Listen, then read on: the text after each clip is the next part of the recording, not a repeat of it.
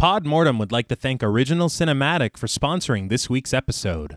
Original Cinematic is an independent production company that has made it their mission to create, produce, and promote films that are inclusive, honor women, promote the LGBTQIA+ community, and provide prominent positions and roles to POC actors and filmmakers, and promote the films of marginalized and underrepresented populations. These are all things that are extremely important to our podcast as well. Original Cinematic is currently accepting scripts and treatments. Both William and Zena Rush are also available via email or Zoom to discuss writing and provide input and resources to all aspiring writers, free of charge. Their information will be made available in the show notes. Original Cinematic has multiple exciting projects on the horizon. Their next film, Immersion, is slated for release in early 2024. Upcoming films, Fetish, Sweetener, and Run, and their documentary, Drag, the Most Targeted Art Form, are anticipated for 2024 releases as well. Their new award-winning film Group is currently on the festival circuit, and very generously, Original Cinematic will be providing a link for patrons to screen the film on Zoom. It is truly an honor to partner with Original Cinematic, and we can't thank them enough for their contribution to our show. And now, back to our regularly scheduled program.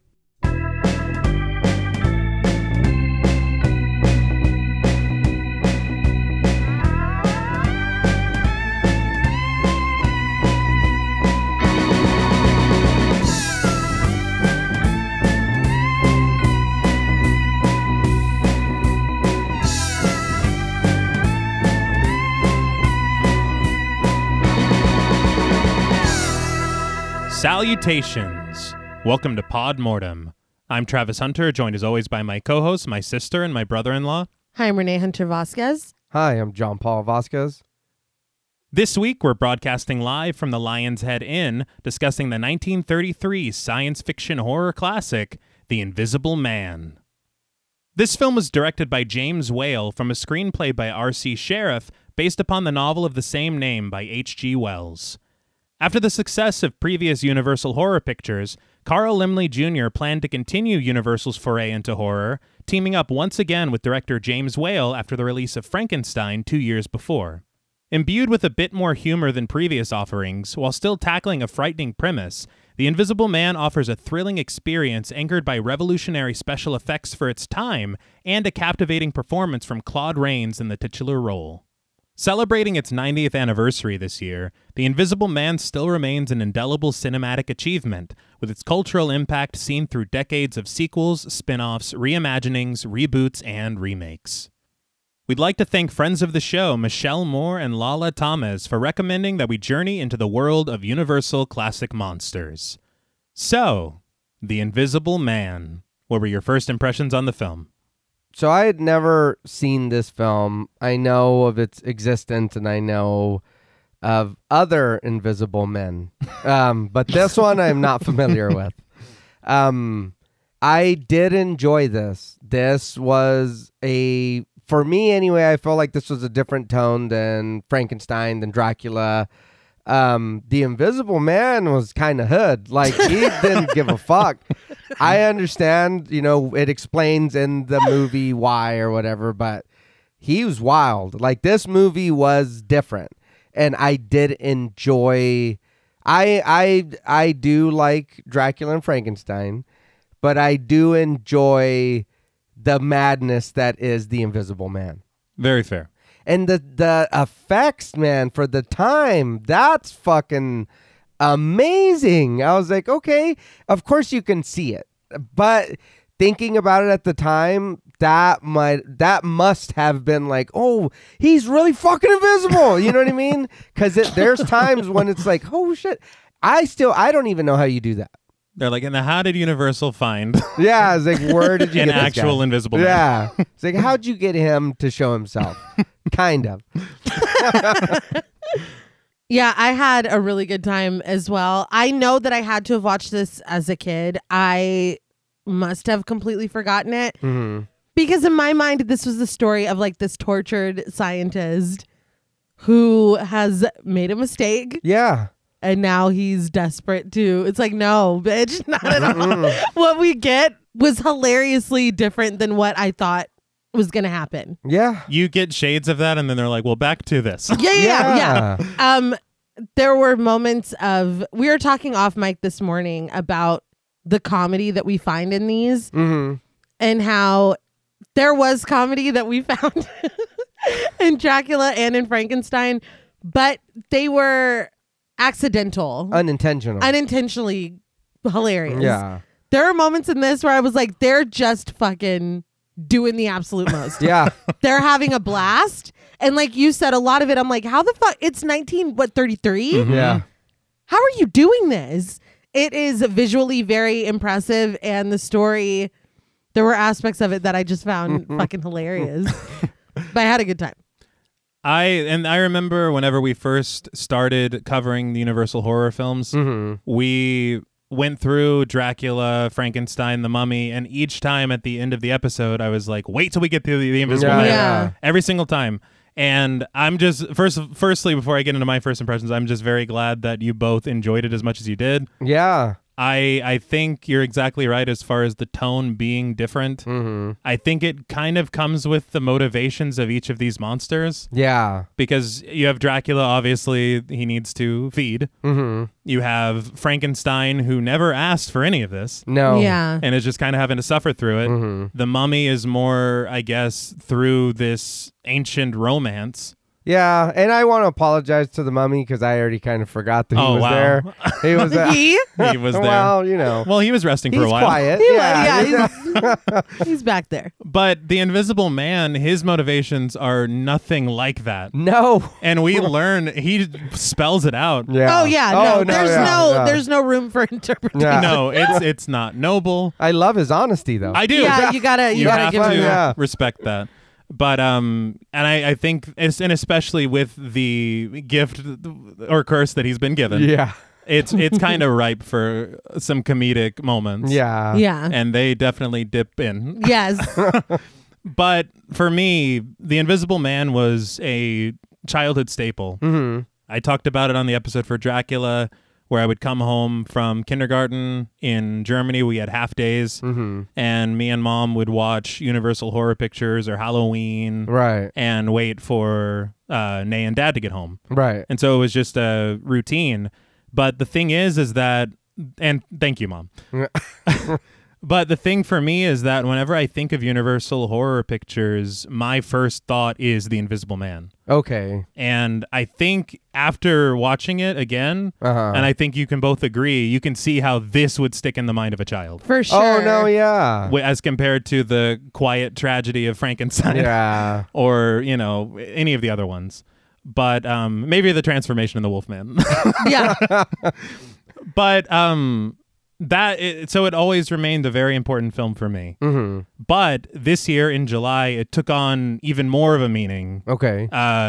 This film will forever be the first film that Jules and I watched together. Oh, very nice. We did a double feature over webcam, and we watched The Invisible Man and Rear Window. Oh, nice. They had never seen The Invisible Man, and I had somehow never seen Rear Window. Okay. And so we were sharing these films together, getting to experience it, and getting to watch Jules experience it for the first time. Yeah. It's like, I'm not trying to give my score away early. Right. But I think you already have. Yeah. But, it's been over 25 years of this film for me. Yeah. And for it to take on even more meaning is remarkable. Yeah. And I will admit, the viewing with Jules, I was probably watching Jules more than I was watching the movie. Of course. But it's just, this film to me is kind of the definition of movie magic. Okay. And it's brilliant. It's an experience. Yeah. And it's just so expertly directed, so expertly put together, especially in 1933. Yeah. It's wild. And then you've got Claude Rains, who, what a thankless job as an actor. Yeah. Your first American film, and you're maybe seen for 20 seconds in it. We'll talk. I was gonna- Yeah. I just it's the power of his voice. Mm-hmm. And I think the other thing about his performance is that he does capture all of those feelings. You get the madness, Yeah. but you also get the tragedy. Oh yeah. And the like you had said with this tortured scientist. Yeah. And then, I mean, he does dabble back into the madness. Yes. Yes. But there's just sequences from it that are so memorable. There's images of it that stay with you forever. Right. Very impactful. And, of course, the humor that we'll get to. Some of it is very over the top and very campy, but it's always fun. Right. And I came up with a comparison this morning that I think that Nate will appreciate. But I was thinking about Frankenstein, The Invisible Man, Bride of Frankenstein. The middle of this Universal horror trilogy for James Whale, and I was like, I think The Invisible Man is James Whale's Jackie Brown. Go on. Because I feel like it does get its respect in a lot of circles, but it never really gets the recognition as the first and the third. Yeah. Okay. So I feel like Tarantino kind of has that similar thing where Pulp Fiction and Kill Bill are these huge things, but it's like, look at Jackie Brown in the middle. Literally, if y'all have not seen Jackie Brown, Yeah. please go watch Jackie Brown. I'd rather watch Jackie Brown than either one of those movies. Well, it's very good. Yeah. It's excellent. It's very good. It's a 10 for me. But yes, I felt like that was this for him because when you look at this film, there's just so much about it, but you don't see it talked about culturally on those levels. Yeah. Which is shocking because I can't imagine that they were doing this type of visual effects. Yeah, no shit. Like this should have blown everybody's tits off in Those- 33. Yeah. The doors were opening and closing by themselves. Yeah, I mean, it getting was- knocked off the. And it all looked really good. I Yeah. mean, Yeah. like sometimes when you look at older stuff, it's like, oh, I can see how for the time that was really cool, but it does look pretty cheesy. For me, watching this, it's like, damn, like Yeah. I was impressed. And you just imagine them working behind the scenes with their wires and pulleys. And Yeah. you're like, dude, this is choreographed. Like, Oh yeah. you just can't believe it. And of course, and we'll get to a lot of how these sequences were done. Some of them are pretty apparent and obvious. Yeah. But then other ones you're like, how the fuck Yeah. in 90 years ago, Yeah. you know? But yeah, there's so much nostalgia packed into this film. Again, not giving away my score early, but we already know. But I did kind of want to talk about the production and how this film came to be. It actually starts in the late 1920s. I learned this on a commentary track. H.G. Wells and his publishers were shopping around The Invisible Man. And it was written in 1897. And something that was really wild to me about The Invisible Man is H.G. Wells would kind of take these scientific ideas and really expand on them and expound on them in a very detailed way. Okay. And the way that they've chosen to discuss these ideas in this film are very bare bones compared to the novel, so I've heard. But the interesting thing about it being written in 1897, and this is the thing with covering these films that are so much older, Yeah. is 2 years before The Invisible Man, the novel, came out, X-rays were discovered. Really? Yeah. So that's what we're talking about. Huh. That's wild. Yeah. And so that is kind of a part of this idea in this novel, and the way that it's used is very interesting. But to think about history that way, it just kind of is mind-blowing. Yeah. But I mean, in the mind of a creative or of a writer, seeing that and being like, huh. Yeah. Like that is so interesting. Yeah. That's Yeah. really cool. But the thing is that it took until the 1920s for him to shop this book around. He had previous film adaptations that he was not satisfied with at all. And so I don't know if maybe he kind of took a step back and then came back with all of these. Yeah. Because this story is over 30 years old at this point. But he tried to shop it to MGM, and after looking at it, they're like, this would be impossible to film. Yeah. There's no fucking way that we can do an Invisible Man. And so he shopped it to Universal, and they were very intrigued. Yeah. But they decided, Carl Laemmle, Sr. and Jr., that they wanted to follow up Dracula with Frankenstein instead. Okay. And so after they were working on that, they decided to call John Fulton, who was kind of in charge of special effects at Universal. And the funny thing is that we call them special effects now, but they were new back then. Yeah. Yeah. So John Fulton's title, according to the commentary, he was the head of tricks department. Oh, wow. Why isn't it still called that? Yeah. No shit. I don't know. I was like, that's That's fucking really cool. adorable. But they told him about the idea, and they were like, is this possible? Mm-hmm. And so he runs some tests, and he tries to figure out how he would do it. And then he comes back to him, and he's like, you know what? Yeah, I think we can do this. See, if MGM would have taken the time Yeah. and Yeah. been like, you know what, let's figure this out before we completely roll this out. Yeah. They would have probably gone through the same process. And it would have been, and honestly, what surprises me is that you don't have to honestly go through these lengths. Yeah. You can literally just not show anything. Yeah. And they're like, I don't think we can do that. But after they get the confirmation from Fulton, they buy The Invisible Man, the rights to it, for $10,000. According to an inflation calculator, that's just over $200,000 Whew. purchasing power Damn. today. Mm-hmm. But in his contract, H.G. Wells had final say on the screenplay Okay. because of his past experiences. Yeah, that's understandable. For sure. It makes me think of Stephen King and The Shining. Yeah. But they went through so many screenwriters. Mm-hmm. I believe it was 12. God. James Whale was originally attached, and then he left the project, and then he went and made another film, and then he eventually came back. Okay. But when he came back, he brought with him R.C. Sheriff, the screenwriter Mm-hmm. and playwright, who had written a play called Journey's End that Whale directed in 1930. He also directed a film version in 1932, Okay. or in 1930 as well. All right. But when Sheriff got involved, he was looking at all these old drafts, and for some reason, Universal had also bought the rights to a novel called The Murderer Invisible, Uh-huh. and it's a much more gruesome version of The Invisible Man, basically. Okay. And so what they were planning to do is they were like, well, let's make the murder invisible, but nobody's really heard of this guy, so we'll call it The Invisible Man and say it's H.G. Wells' Invisible Man, but it's just the murder invisible. Okay. And Sheriff is like, why do you have this material and you don't use it? Yeah. And so he retooled the entire screenplay and kind of wrote it from the ground up. All right. All Damn. right. But Universal insisted on some details from The Murder Invisible. Right. Be in there. Yeah. Okay. I think that was called Hollow Man. No, That's no, the no. bad Invisible Man. Yeah, that's Yeah.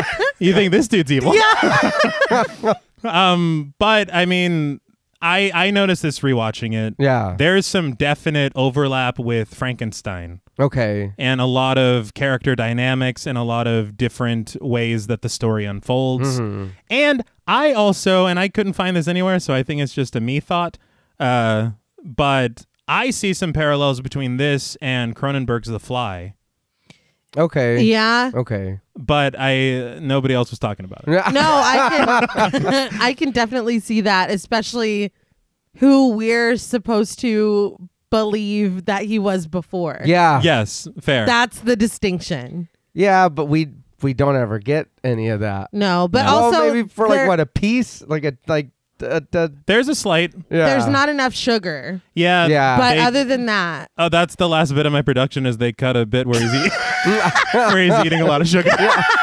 we're putting a lot of sugar in his coffee. Now, before we give this film an experimental potion, we would like to issue a warning for spoilers. Podmortem is a very in-depth podcast, and in thoroughly discussing horror films, we have no choice but to spoil a thing or two. If you don't wish to be spoiled, please go watch the film, then come back and enjoy the show. If you've already seen the film or don't care about spoilers, let's rule the world.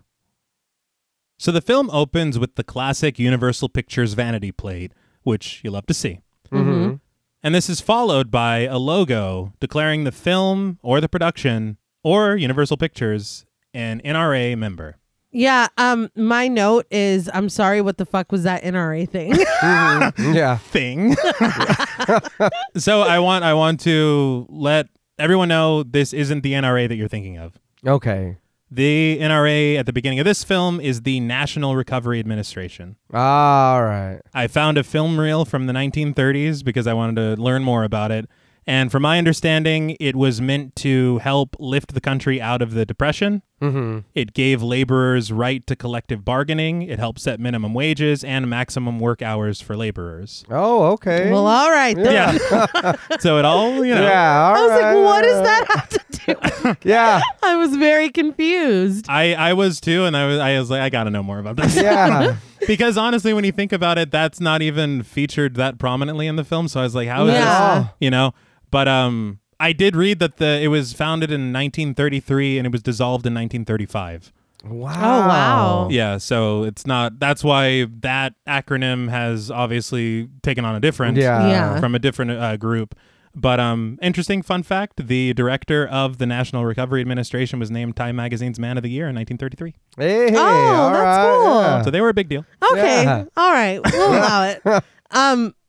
I did want to note too that it always is surprising and shocking to me when I go to IMDb and a film just says approved Yes. for the rating because I'm like, oh, this is old. Yeah. That's crazy. I think, and we get that a lot with these, especially. Yeah. But it's wild to think that they didn't have a time where they were sitting there and they're like, oh, he said shit or something and had to write it Yeah. down. Or Was that one nipple or two? One? Okay. we can that's show fine. one. It's like, how many thrusts was that? I watched a whole documentary Yeah. and it's Dude. literally. Yes. But That's it's, one thrust too many. It's an R. What? Or it's NC-17. What? But Wow. it's so arbitrary as well because it's just this group of people that are deciding. yeah. And you're like, well, what are your sensibilities? How horny Yeah. are you? It's like PG-13. Yeah.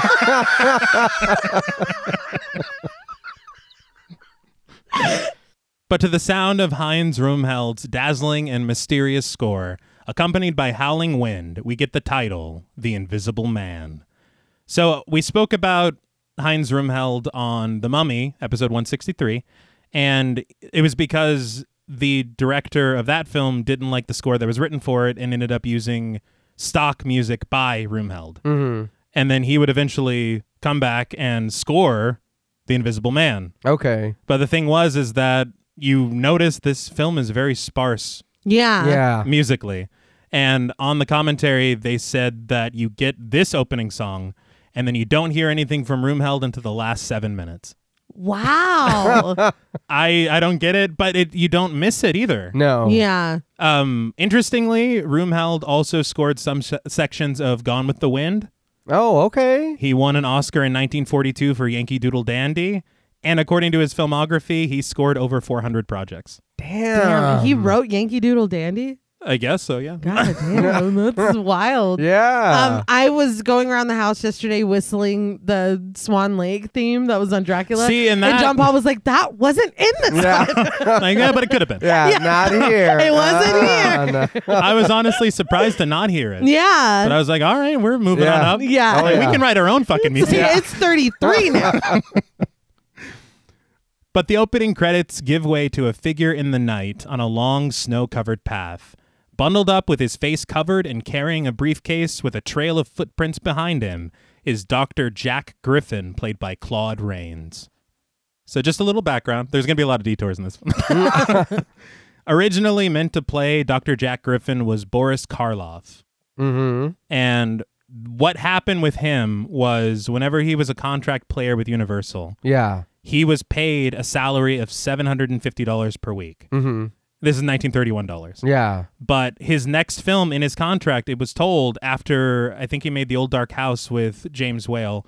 After that, his salary is supposed to bump up to $1,000 a week. Okay. And this is something like $15,000 in today's purchasing power. Yeah. Yeah. But the thing is that he waived that.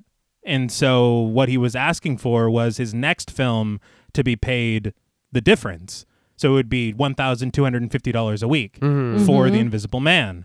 And it was in his contract and it was meant to be honored. Yeah. But because of the conditions and it's the Great Depression, Yeah. the studio couldn't honor it and said that they wouldn't be able to do that and wouldn't pay his contract properly. Right. And so Karloff quit. Damn. I think you're thinking of Scream 6. That's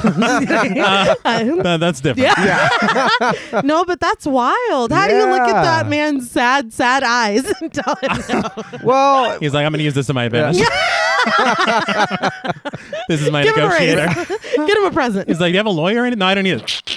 I do not need it. That sucks, but I mean, really, we don't get to see his eyes at all. That's Anybody's true. eyes That's during this true. movie. That is very true. He's like, yeah, that would have, but he has a great voice too. He does. though. he does. But that would be wild to have Boris Karloff and not even see him. Yeah. And it is interesting because you think he was covered under all that makeup in Frankenstein. Yeah. He was covered in a lot of makeup in The Mummy, too. Yeah. And then this, he's like, can I fucking once show my face?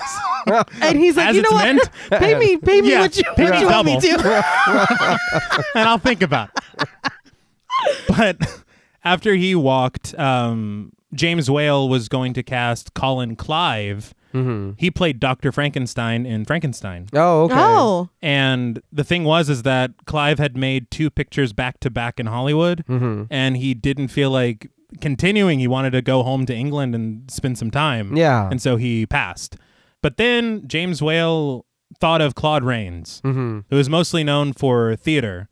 Okay. Very prolific theater career, and you'll learn a lot of these actors in this film worked in theater with Claude Rains. Okay. I can see that. Very I was much. going to say you totally Yeah. get that vibe. Yeah. But Claude Rains, the only American film that he ever went out for was a film called A Bill of Divorcement. And he had what was considered one of the worst and notorious screen tests of all time.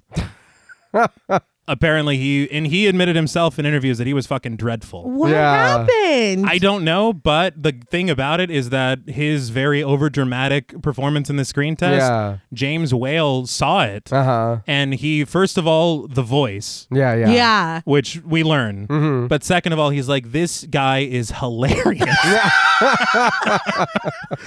And so he's like, this is, and Carl Limley fought it. He's like, nobody, he is not a name, but James Whale's like, no, this is the guy. Yeah. And he's right. Yeah. He is right. He's like, put these bandages on real quick. Yeah. Oh, and dude, that was the thing is that Claude Rains didn't know that was going to be part of it. Oh, wow. And so he gets to set and he's like, I'm thinking about a more like emotive expression. And then James Whale is like, so these bandages. I'd be pissed. So we're never going to see you. Yeah. So save that for next time. But the wind continues to howl as Jack clears snow from a wooden sign on the side of the path, which tells him that he is half a mile away from reaching the town of Iping. As he ventures on, the shot fades to the sign outside of the Lion's Head Inn. A lively piano plays as we're taken inside, the camera panning across a large group of patrons before it rests on a pair of uncredited men at the bar.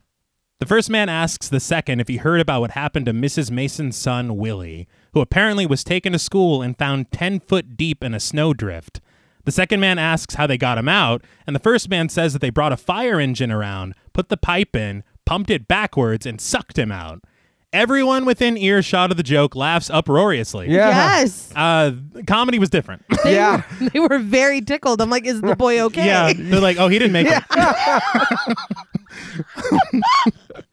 Everyone's like, ah. Oh, Like, what the? Oh, Oh, sorry. My condolences. to Mrs. Mason? Yeah. What is this? I don't know. Well, it's bar talk. Yeah. So everybody talks in a bar. But the camera follows Millie, a server at the bar played by Merle Tottenham, over to an uncredited piano player who finishes his song with a flourish, turning to face his applauding audience with a smile and a cigarette in his mouth. An uncredited bar patron next to him pops a quarter into the piano, and the piano begins playing again, forcing the player to turn back around in a rush, pretending to play, which fills the bar with laughter once again. That was fucking It was hilarious. funny. I was like, he's good. Oh, no, he's It's not. like, oh shit. A very, very jovial atmosphere radiates within the bar, contrasting the cold winter night outside. But as a dart player, played by Ted Billings, tosses an accurate shot at the board and gets a proper score for it, there is suddenly a loud, pounding knock at the door. Without permission to enter, Jack pushes the door open, standing in his snow-specked coat in the foyer, his face covered in a scarf, bandages, dark goggles, and a crude mask for a nose. So, something very interesting is there are 3 successive shots of Jack, we'll say for now. Yeah. I mean, Yeah. we know his credit. We know the title of the film. But it's the same thing that James Whale did in Frankenstein to introduce the monster. Okay. Oh. And I didn't know if it was just a kind of a callback or if this is just like his way. Yeah, Yeah. yeah. All right. But it was the same cinematographer, Arthur Edison, who worked on this that also shot Frankenstein for him. Okay. And he actually worked on 5 pictures with James Whale. And then he moved on to be the cinematographer for The Maltese Falcon and Casablanca. Damn. So, wild career. Yeah. He also was one of the founders of the American Society of Cinematographers in 1919. Oh, damn. If you ever see the opening credits of a cinematographer and you see ASC after their name, that's that. Oh, wow. Okay. So again, when you think of history and time, Yeah. it's just kind of wild. But Jack stands a stranger to the crowd, the wind whistling behind him as he leaves the door open to walk over to the bar, still carrying his bag. The other patrons back away from him as he gets the attention of Herbert Hall, the owner of the bar, played by Forrester Harvey. They were all having so much fun before he went in there. They were. What got me is even the self-playing piano was like, oh, Yeah. everything stopped. Even the machine knew. Yeah. It's like, mm-mm. I understand that you don't know him, but he's literally just a guy coming in from the cold, man. Yeah, but he left the door open behind him and shit's all cold now. That's fair. Nobody's wearing a jacket. Yeah, no. Yeah, it And was warm in there. It's snowing pretty hard. Yeah. But as he peels his scarf down, Jack asks in a deep and serious voice for a room and a fire. Herbert calls out to Ginny, his wife, played by Una O'Connor. Now, character. Yeah. Yeah. James Whale was a huge fan, you shouldn't be surprised, of her theatrical work. Yeah. Okay. Yeah. Yes. She was actually cast again 2 years later in Bride of Frankenstein. I can't wait. Yeah. That's going to be a lot of fun. But this for a lot of people is hit or miss, but I found it utterly hilarious. No, yeah. I was like, her rent was due. Yeah. She gave everything she had. and more. She dug even And deeper. found Yeah. even more. But Herbert tells Ginny what this stranger has requested, and she repeats the request in an incredulous tone. She tells him that they don't have any rooms ready at this time of year and that people don't usually stop in except for in the summer. But Jack tells her that she can get one ready, and Ginny can't argue with that and calls Millie over to do so. Yeah. I mean, but he's being, I don't want to say aggressive, but he's like, no, you It do is, and it's rude. this. It is. It is. But I mean, he's not like screaming at them, but he is a little raised voice. It is authoritative. Yes. I will say, and again, though, I mean, it's a lot easier to set up a room if you have a room. So they do have a room. They can set it up. They are an inn. Yeah, Yeah. but you know, But if is she's... there any way, please? It's so cold. Yeah. He's like, no, yeah, you will, and I want a private sitting room. It's like, Well, and a fire. It's like, no. See, you know what? Maybe if he would have came in cool like that and just like, oh, my bad, close the door. And That's the thing. You're they coming woulda- in. You're doing too much. Yeah. You're well, I'd doing be too like, much. can I see your eyes, please? I want to know who Please? I'm looking at. Yeah, no. It's just no. It is pretty entitled, I'll say. Yeah. Extremely. But as Millie snaps to it, Ginny very theatrically lifts open the bar and several more bars. I don't know how this place who designed, I don't know. But she calls the phantom stranger over to a door behind the several bars. She opens it up and leads him upstairs to his room with Millie close behind. As they go, a group of 5 uncredited women sit at a table near the stairs, watching Jack's every move with a look of fear and intrigue in their eyes.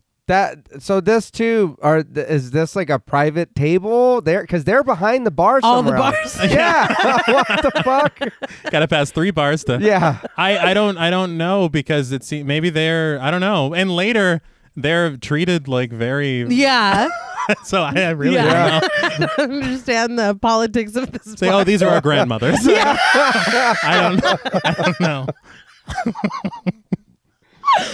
But once they make it to the top, Ginny and Millie get to work, switching on the light and clearing up remnants of what the last occupant left behind.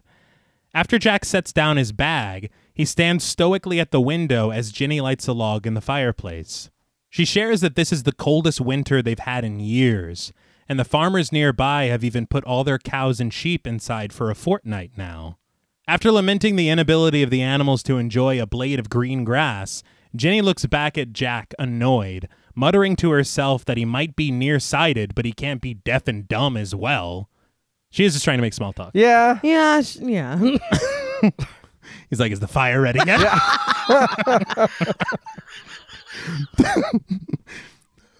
But after lighting the fire, Ginny approaches Jack, who still stands silent with his back to her.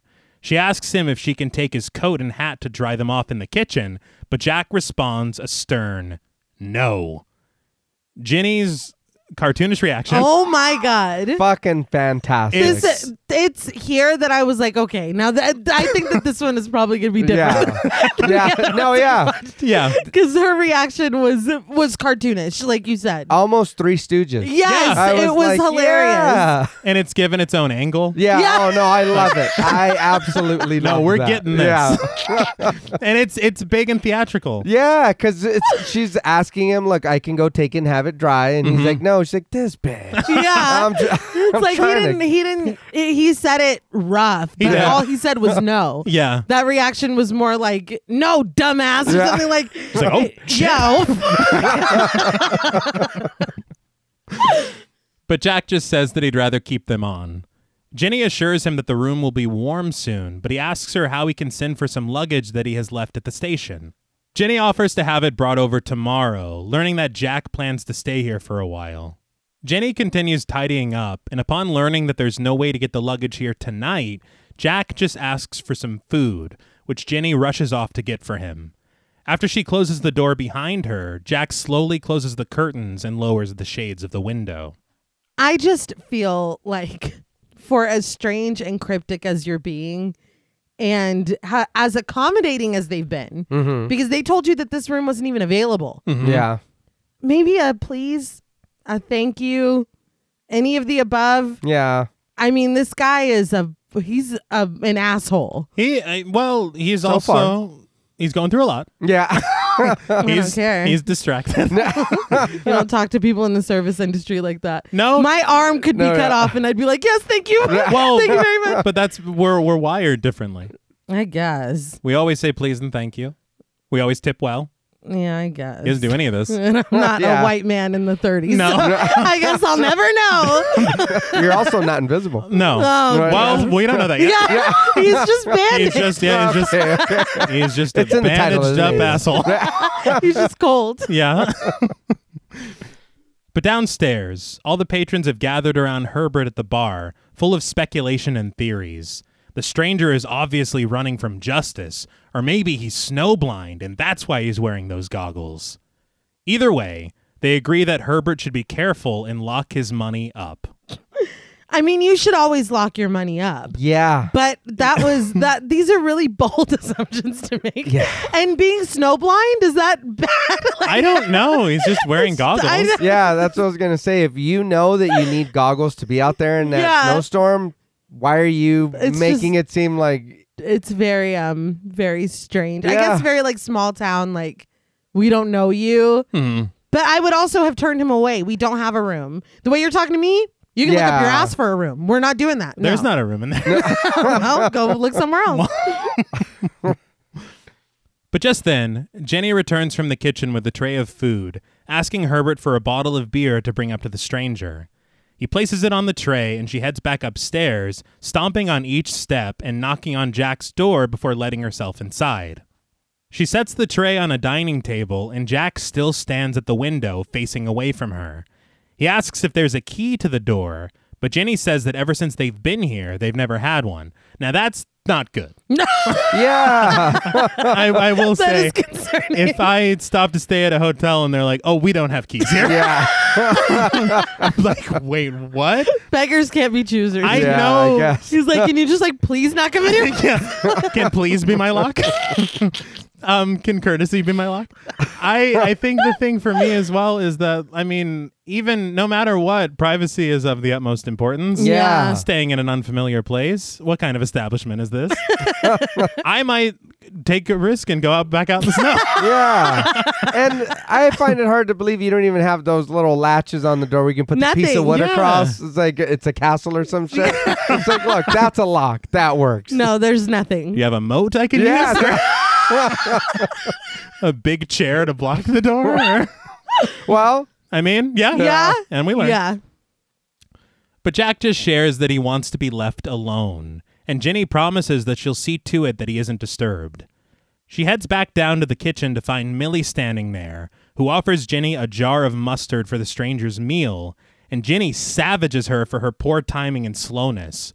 Knowing that man just wants to be left alone, Ginny reluctantly makes her way to the staircase, muttering to herself the whole way upstairs. This was hilarious to me because he had made it very clear that he did not want her to come back. Yeah. And even she's like, he doesn't want me to come back. Yeah. He needs this mustard. Yeah. This sausage is shit without the mustard. I don't want sausage without mustard either. No. I get it, but ma'am, no. But not only that, there was no Mississippi. She knocked on the door and just entered. But yeah. Yeah. And the first she did that before too. Yeah. I will say the first time though, it was courteous to stomp 10,000 times. Yeah, yeah. So he's like, he's on alert. But this time she's like, let me rush this out. Let me tiptoe this mustard up there. And I will say, Una O'Connor and Merle Tottenham, apparently James Whale saw them in 2 plays together. Oh, okay. And so he cast them both. And the role that Merle Tottenham is playing in this film is very similar to the role that he saw her play in the play. All right. So they do have a nice little chemistry, but they don't have enough screen time together. Yeah. No. But Ginny immediately lets herself inside, but a look of shock registers on her face as she stands frozen in the doorway. Jack sits at the table and quickly covers his face with a napkin. Holding it over his jaw with his gloved hands, he sternly reminds Ginny that he told her not to disturb him. Shaken, Ginny tells him that it's only the mustard. She forgot to bring it earlier. This is such a great little tease of what's to come. So fast, it's like blink and you'll miss it. It's very, very cool. But she was downstairs for about 30 seconds. So the fact that he's like pensively standing at the window for this entire time and then she leaves and he's like, nah, I'm eat. I am fucking hungry. And he didn't even miss the mustard. He was already eating. So it's like, let him ask. You don't need to go back up there. He's like, if only this had a sauce of some kind. What kind of service are we getting at this place? No locked doors and no mustard. It's going to leave a bad Yelp review. 1 star. Although they are very accommodating. Yeah. I was incredibly rude. On purpose, just to test them. Is he a mystery shopper? Yes. They excelled beyond. But I do agree with the little tease that we get here. Yeah. And it's so interesting, of course, this is a time before you could just like pause at any point. Yeah. And so if you're sitting in the theater, you're like, what did I just see? Yeah. And you get a little sting at the end of the scene, but it's just so brilliantly done. But Jack tells her to set down the mustard. But as she walks over, she looks him over, asking if he's been driving on the slippery roads outside. It's like she's trying to forget what she just saw. Yeah. It's like, I need to make some... Maybe if he sees me as a person. Yeah. But it's also funny to me that he's like, no, leave the mustard. Yeah. He's like, well, that's a great idea. Since you brought it, leave that shit there. I know I told you not to, but it could use it. Sausages are a little dry. But Jack doesn't answer, instead just telling her to take his overcoat and to dry it for him. Fearfully, she takes the coat and exits his room. As she closes the door, Jack lowers his napkin, revealing his entire lower jaw to be missing. Fantastic. Yes. And again, it's just like a shot done. Yeah. And to even register, you're like, what was that? Yeah. But Ginny immediately heads over to her husband and the waiting crowd, telling them all about Jack's bandages. He's like, we saw those, dude. Yeah. Talk about the other thing you saw that scared the shit out of you. Yeah. She's like, he's been driving on the icy roads. Yeah. What happened to you up there? I gotta go home, Herbert. Well, what do you say to that? Like, what are you supposed to say? I don't know. It's just like, and I also saw something I don't think I saw. And we won't be talking about it. What made me laugh was this crowd just waiting for the tea. And she immediately goes over and she's like, listen. But we all know. Yeah. We've all worked at a past bar. Absolutely. This fucking bitch at 61.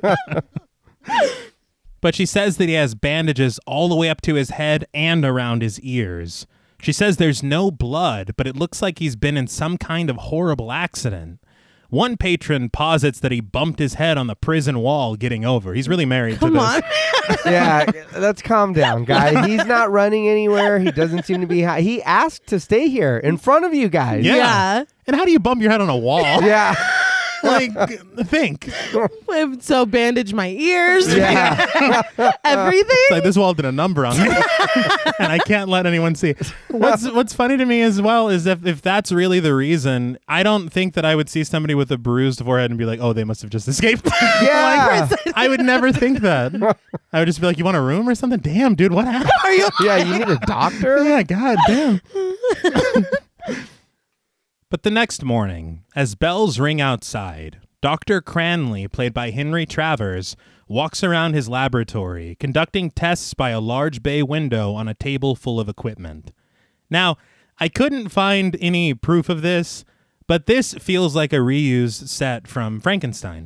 It did look very familiar. Right? Yeah. That bay window, I swear that's the one he climbs through. It looked very familiar. Yeah. Well, when they go through, you can see that there's no wall. And That is cool. Yeah. Yeah. I was like, I liked that shot. I was like, okay, I see how you did that. It felt like it was being led into the movie. Yes. You know, it's almost like the end of Black Sabbath. You're like, oh, it's Boris Karloff. Yeah. It's not a real horse. It's like, oh, this is cute. I'm not scared anymore. But I did want to talk about Henry Travers. He appeared in 2 plays with Claude Rains before this. Okay. And in his prolific film career, he was also in Hitchcock's Shadow of a Doubt Oh, all right. and Frank Capra's It's a Wonderful Life. Damn. Oh, wow. Yeah. All right. It's wild, a lot of these actors, some of their credits. Yeah. And you're just like, how can one person... It's just astounding. Yeah. Right. But Cranley eyes his pocket watch as an experiment is underway, but he's interrupted by Flora Cranley, his daughter, played by Gloria Stewart. So Gloria Stewart was actually in James Whale's previous film, The Old Dark House, but a lot of people might remember her as present-day Rose in James Cameron's Titanic. What? Really? Yes. Get the fuck out of here. Yeah. Damn. That's fucking wild. Yeah. Movies, man. I was not expecting you to say that. There was room for him on that door. There, Yeah. I don't want to talk about I don't want to talk about buoyancy. I'm not into that conversation. We would have made room. But Cranley politely asks his daughter to leave him alone while he's working, but Flora says that she's worried and they have to do something about Jack. Cranley, distracted by a test tube, tells her not to worry and that he'll be back soon. But Flora reminds her father that it's been a month without a word, but Cranley just tries to ease her mind, telling her that Jack's note said that they might not hear from him for a while. He says that it's actually a good thing to go away for a while when you're finishing a difficult experiment. Okay. His dismissal of her is astounding because what we've established just in this back and forth is that he was conducting mysterious experiments. Yes. He just left and nobody's heard from him in a month. And he's like, Flora, oh my God, calm down. Like, why are you worried? Well, but he's like, oh, the solution's blue now. yeah. That's more He's what like, no, he's... get the fuck out of here. And, I mean, again, he left a note that said, you won't hear from me for a while. How cryptic. Yeah. Imagine your partner leaving you that note. No. Yeah. And then your dad being like, shut up. You know something. Palming your face. Yeah. I would start to You think know of like, something. Did Jack talk to you? Did he tell you exactly what he's going to be doing? Well, I mean, that is weird. You know what I mean? Uh-huh. Hey, I got this note. Something's wrong. No, it's not. What? He'll be back. He's like, Hold everyone on, goes into yeah. hiding sometimes. Yeah. Sometimes it gets a little too serious. Well, it's the experiment thing. Yeah. You've got to be alone during that. Whoa. Yeah. No, you're my dad. You're a scientist. I've been watching you my whole life. You've never just mysteriously left No. in the middle of an experiment. You're turning that potion blue right in front of me. Yeah. Yeah. Hey, you're not in a cave or something? Hidden away in a basement? Yeah. But again, this is starting to have the plot overlap of Frankenstein. Yeah. where he's off somewhere doing an experiment and his lover is left behind, gets the guidance of an older scientist. Oh, Yeah, that's okay, true. okay. You know? But Flora is obviously unconvinced, pondering what kind of experiment it must be, and sharing that she had a horrible feeling last night, a feeling that Jack is in desperate trouble. But just then, Dr. Arthur Kemp, another scientist played by William Harrigan, arrives. So before we continue, I learned on commentary that Harrigan was a Broadway leading man, but he comes from a theater family more than I've ever heard in my life because his family has done theater since the 1600s. Oh God my damn. God. And you're like, they did have, like it's... Well, yeah, they had like traveling yeah, troupes Exactly. and stuff. And you think about the Globe, you think about Shakespeare, you think about all that, but it's like, good Lord. Damn. His family was Shakespeare. Yeah. That's how we'll tell it from now on. Yeah. But he actually got this part a few weeks before production when the first actor dropped out. Okay. I think that the first actor, they said that he saw the script and he saw what his part would entail compared to The Invisible Man. Yeah. And he was like, you know what? This isn't as tasty as I thought. What? Wow. And he dropped out. But Harrigan, a fucking professional, clearly. Yeah. Yeah. Well, I don't know. You see Kemp's face Yeah. and all Yeah, the scenes. no It's like, shit. wait, you mean I get to show more face than the leading man? Yeah. Yeah. I think we can Yeah. swing that. Hell, and even later he's there for a minute. Yeah. And he has a very interesting arc. Yeah. Yes, he does. So, I mean, Yes, he does. I don't know. He's trifling. And we'll learn. Continue. But Cranley shares his daughter's worries about Jack with Kemp, which doesn't surprise Kemp. He says that Jack could have at least dropped a line of some kind, and Cranley admits that it is strange. It's like, your daughter says something, Yeah. and you're like, whatever, and this dude's like, well, it is strange. You're like, oh shit, it is strange. is Yeah. Dude, Someone I respect is saying Yeah. that? Oh, fuck. unbelievable. But Kemp agrees and says that it's especially strange considering Jack was an employee of Cranley's. But Cranley says that Jack had his permission to carry out his own experiments in his spare time, and Kemp sarcastically asks if Jack also had his permission to clear off whenever he liked for as long as he liked. He's like, no, I don't remember signing off on that. that was never explicitly stated. But fed up, Flora says that none of this matters if Jack is in trouble, and she storms out to another room, Kemp following her shortly after and finding her crying.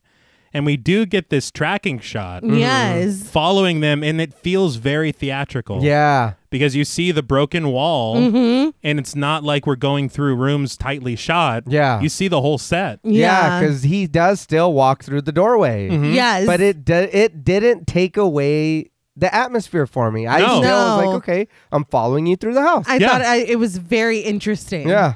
I did laugh a little bit because when he makes it into the room, they quickly move to the window as if they were in the wrong space for the blocking. Yeah. Like, oh shit, we're supposed to be. But Kemp tells her that he has a car outside and it'll calm her nerves to go for a ride. Flora just asks if there are any papers that Jack could have left behind. She says that he surely must have arranged where he was going. Kemp says that Jack did leave a lot of papers behind, only they're burnt in his fireplace. Yeah, that's super regular. Yeah. It's just a normal thing to do. I'm sure it's fine. Yeah. And again, I swear, the more that Kemp talks, the more un-okay, Yeah. I guess we can say, this whole situation is. And didn't this happen in The Mummy when he threw his stuff in the Oh, yeah. fireplace? That Yes. too, yeah. They're like, we've got this barrel of ideas. Boxes to And take. we're just going to keep. Or it's like roll for plot. Yeah. Fireplace? Got Yeah. it. Mysterious scientist, got it. Got it. But Flora remembers that Jack was acting so strange before he left, so excited and so strung up, but he wouldn't offer an explanation. She says he was never like that before. He was usually so keen to tell her about all of his experiments. But Kemp lets it slip that Jack meddled with things that men should leave alone. What? Yeah, Yeah. that's what I'm saying. You clearly know. Yes. And you walk in and then Cranley tells you this and you're like, that is a little strange. And you're like, by the way, Jack. Yeah, Yeah. no, he was fucking Yeah, around. yeah. I think he was talking to the devil I saw. It's like, what? Why didn't you say this earlier? What are you Yeah. talking No about? shit. But when Flora responds confused, Kemp reminds her that her father is a scientist who's discovered more about preserving food than any other scientist in the world, and that he and Jack were hired to help him. He calls it a plain, straightforward job, and though it isn't romantic, it saves hundreds of deaths and thousands of stomach aches.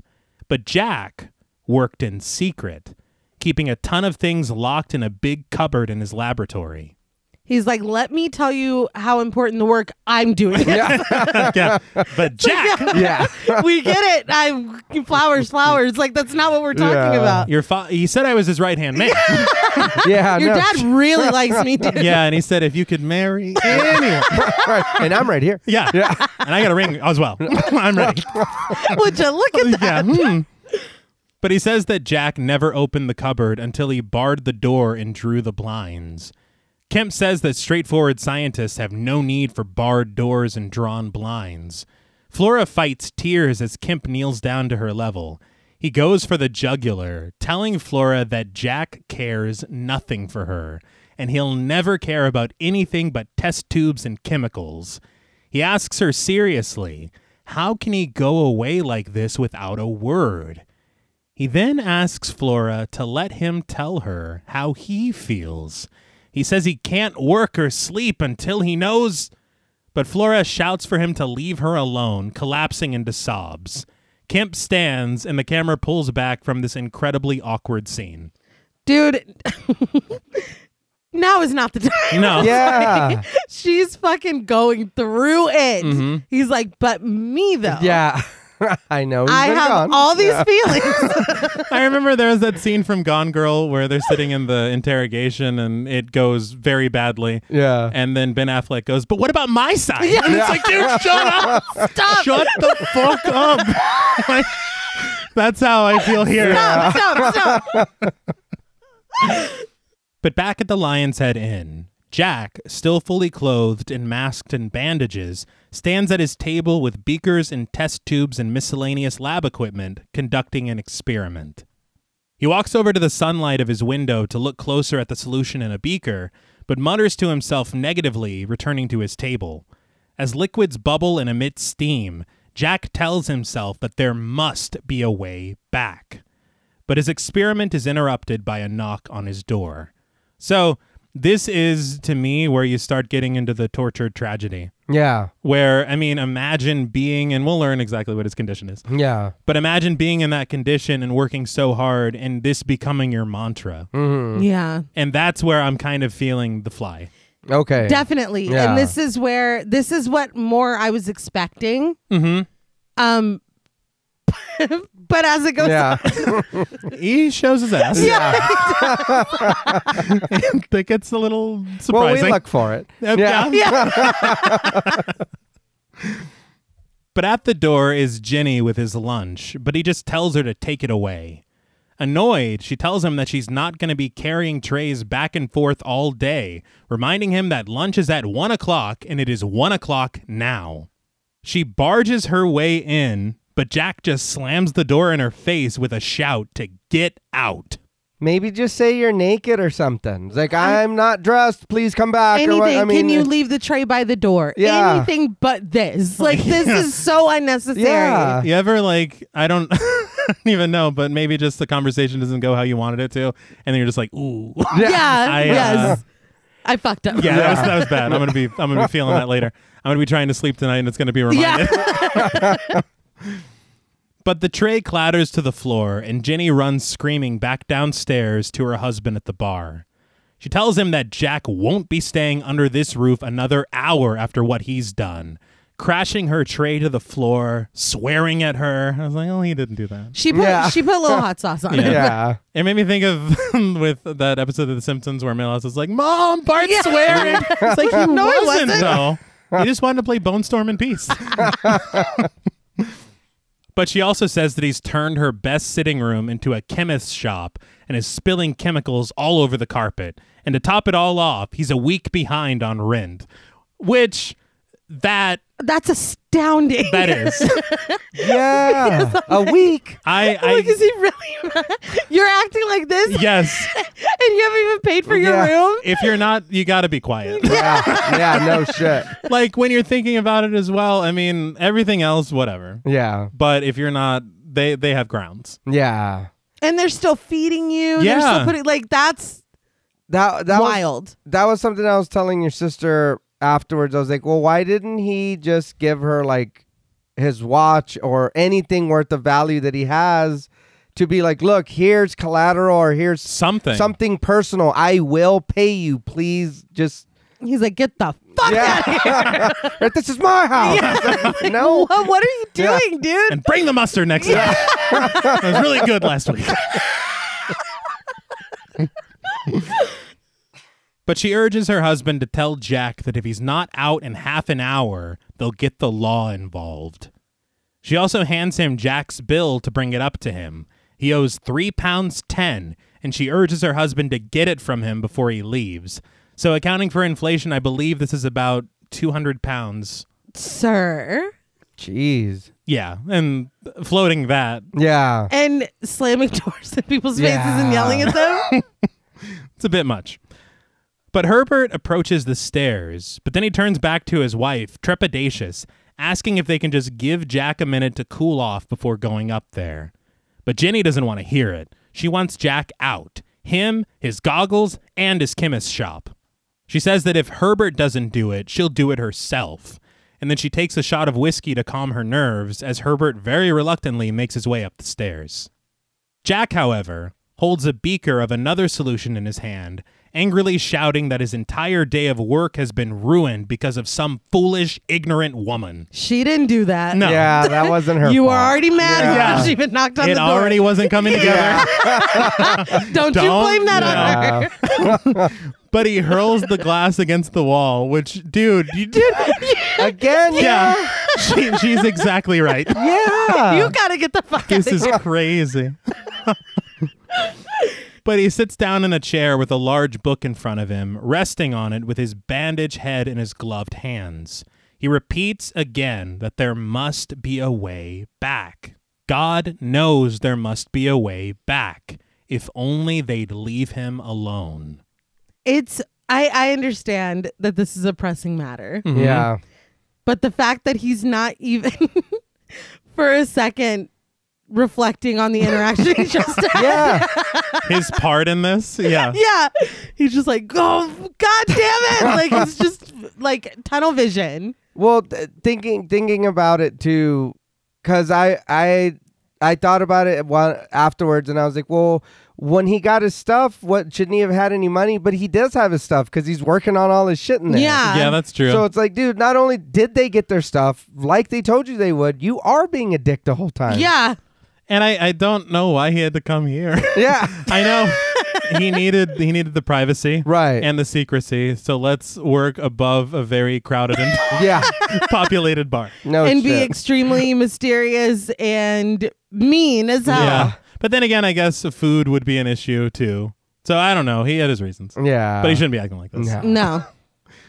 But after he says this with his head in his hands, with perfect timing, Herbert knocks on the door to Jack's room, letting himself inside and past a poorly propped up chair to keep people out. That made me laugh out loud. Yeah. Well, because that was after she... Yes. Yeah. He's like, "And not stay again." out." But Herbert walks right over to Jack, doing exactly as his wife told him to, telling his tenant that he can't have this anymore. He says Jack has ruined Ginny's best china, he's a week behind on rent, and he has to pack up and go. Very calmly and respectfully, Jack says that he's expecting some money soon, and he'll pay them directly when it arrives. Herbert counters that he said that last week, but Jack confides in him that he came here for quiet and secrecy, that he's carrying out a difficult experiment and he must be left alone. He says that it's vital, it's a matter of life and death that he be left alone. He tells Herbert that he just doesn't understand. I'm sorry. You conducting an experiment that means life and death and it's so volatile that you can't be disturbed. I don't want you doing that above Yeah. my fucking business. Yeah, that part. Yeah. I don't want. This is that not here. sweetening me wanting you here at all. No, are you building a bomb? dude? Yeah. Like, what And are why you didn't doing? you didn't tell us anything up front? Mm-mm. No. Get out. Acid through the floor and shit. Yeah. Like, I don't know what you're doing, what these chemicals can do to my walls and At my all. walls. Yeah. And then you walk in and something's been thrown against the Yeah. fucking. No. That better dude. be milk, dude. It's black and white. I can't tell what's going on. And even if it is milk, it's going to stink in here, dude. Get out. Yeah, that was like Yeah. wallpaper. Your job is done. But after he tells him he doesn't understand, Herbert says he does understand. Jack doesn't pay his rent, and even worse, he's driving people away from staying at the inn. Jack tries to appeal to him, telling him that he's had a very serious accident that has left him disfigured and affected his eyes. But Herbert isn't on about that. He cares more about the dirty carpets and the swearing, which again, Yeah. That he didn't swear. technicality. You gotta come correct. Yeah. I mean, this is true, but I'm more concerned about the stains that he's leaving, and he's definitely leaving stains. Yeah, and the attitude's bad. The attitude Yeah, is that's. abysmal. Yeah. Yeah, I didn't swear at her. It's like, get out. Get Yeah. out. Even if you're not cussing, you're still You're being a still, dick. yes, and it's very dramatic. Yeah. And I can't take this right He now. did slam the door in her face. You did. Dead. I'd You rather you did. cuss at me than slam a Yeah. door in my face. Yeah, honestly. I mean, If these are our choices. Dude, and imagine making someone a meal and then it's just on the floor. Yeah. I'd be like, are Yeah. you fucking kidding and me? they weren't using fucking paper plates. It's all No. glass and shit. Yeah. Ooh, her best china. Yeah, Yeah, her that's what he best china. says, yeah. Why are you giving this man your best china? Don't know. That's yeah. on Yeah. Yeah, that's true. That better be your only china. Yeah. The only excuse here. you. Only would be best Technically. and worse. It's also our worst, yeah. But Jack begs Herbert to let him stay. But Herbert says that Ginny laid down an ultimatum and he's not about to lose his wife over this. I also don't remember that. She did. But she said that she'll go. she'll go. Oh. Yeah. Oh, then yeah. Oh, yeah. She's like, get yeah. this dude the fuck You- out of here. I thought she was saying like I'll She'll go tell up there him. and Yeah. no, get I his I ass took out. it as Oh. he's leaving or I'm fucking leaving. Yeah. He's Oh, like, wow. and you don't want me to tell him. Yeah. I'm gonna hurt his feelings. He'll burn this place down. But he even offers to help Jack pack. But as soon as he starts to touch his lab equipment, Jack rises from his chair, his tone growing much more sinister, shouting for Herbert to leave his things alone and get out of here. Herbert reminds Jack that he owns this place, which sends Jack into a rage. He snags his book, clubbing Herbert with it, then seizing him by the arms and throwing him down the stairs. You didn't have to do that, man, like Oh. that. Yeah. God, I couldn't believe it. I was like, this is a point of no return. Yeah. You're not talking your way out of this. Not at all. No. Yeah, no. And again, and this is the first example of his rage, Yeah. and it's frightening. But these are the the things that like Claude Rains' performance can turn on a dime. Yeah. Yes. Because he's sitting so sympathetically Yeah. when he's like, I have to carry out these experiments. And he's like, get out of here. It's like, oh my God. That's like 2 seconds difference. Yeah, yeah. That's crazy. Well, because this is thinly veiled. This Yeah. is Yeah. barely restrained. That is not who that man is. The calm one? Yeah. Yeah. That's not him. A week ago, you were accepting mustard graciously. I don't know about graciously. Well, he accepted the mustard. But now you're throwing people downstairs. Yeah, that's a yeah, lot. that. I couldn't believe it.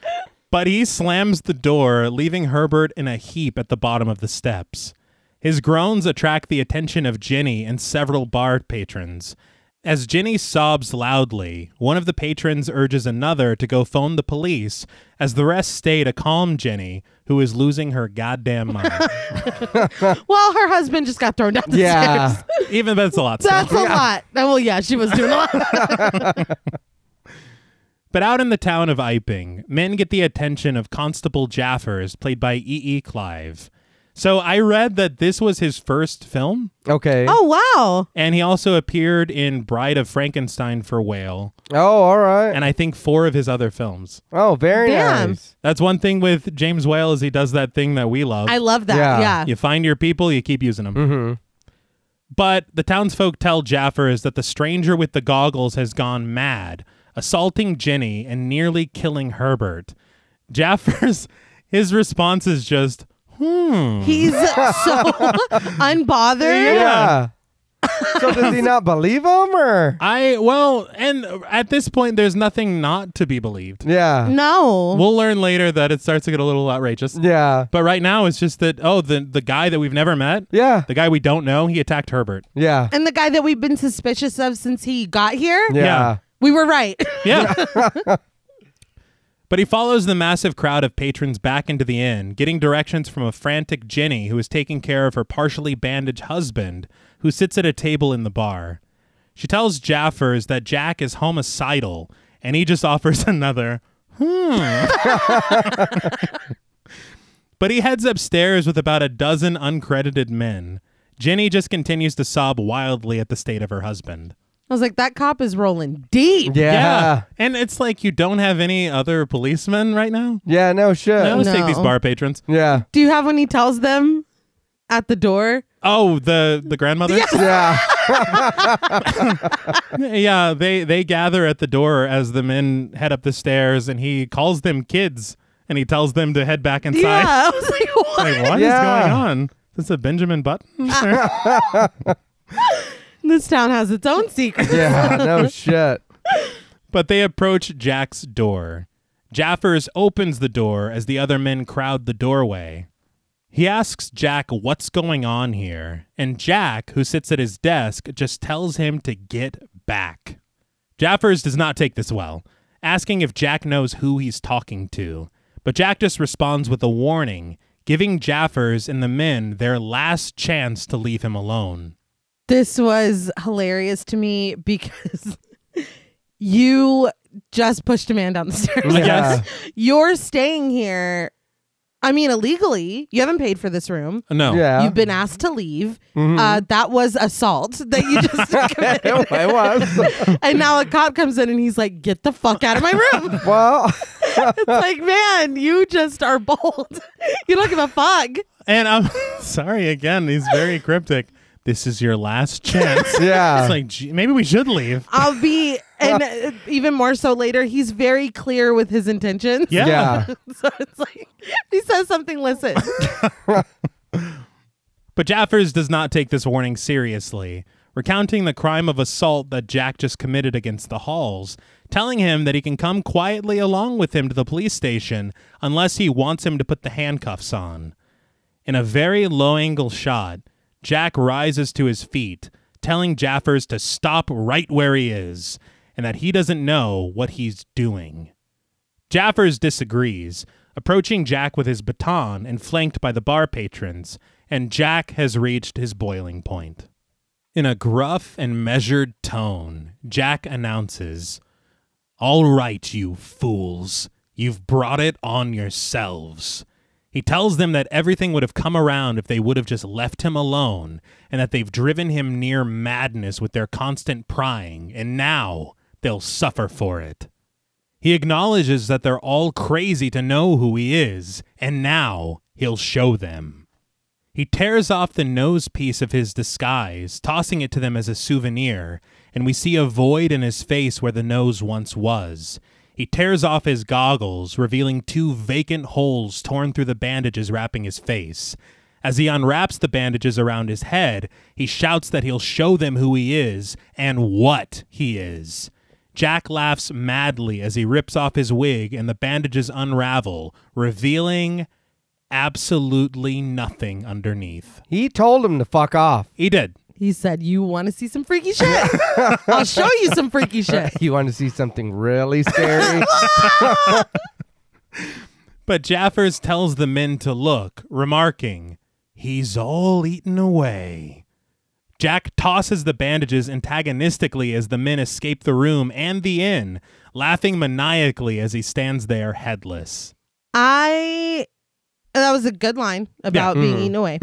And I know that they fled, but I still feel like this was an underreaction to what the fuck we just saw in that room. And I will admit that the next scene is an underreaction. Yeah. No, yeah. But I did want to talk about these special effects. Whenever we see him tearing off his nose and his goggles, it's clear the use of a dummy. Yeah. But everything else is so incredibly done. It was the use of a process called the Williams process. It was invented by Frank D. Williams in 1918. Okay. But Fulton, who was in charge of tricks, if you recall, he was actually a colleague / protege of him. Oh, all right. And so he used this process to accomplish this. And the process is you start by photographing scenes without any trace of the Invisible Man at all. And the difficult thing is that they came back later to film all of this stuff. And what they did is they draped the entire scene in black velvet. They draped the actor, who was more often than not Claude Rains, in velvet, including a helmet. And so he's completely pitch black and covered, matching the scenery around him. Okay. And so they added what he would be wearing that needed to float on the Invisible Man. So this is just like green screen shit before green screen. Yeah. It's like it's the links they had to go through when what we have today is so easy. Yeah. This is like the grandfather of green screen. Hell yeah. That's brilliant. And it works so well. It does. And it sounds like George Costanza's fantasy to be draped in velvet. Yeah. He's like, I should have just auditioned for the Invisible Man. I could have done it.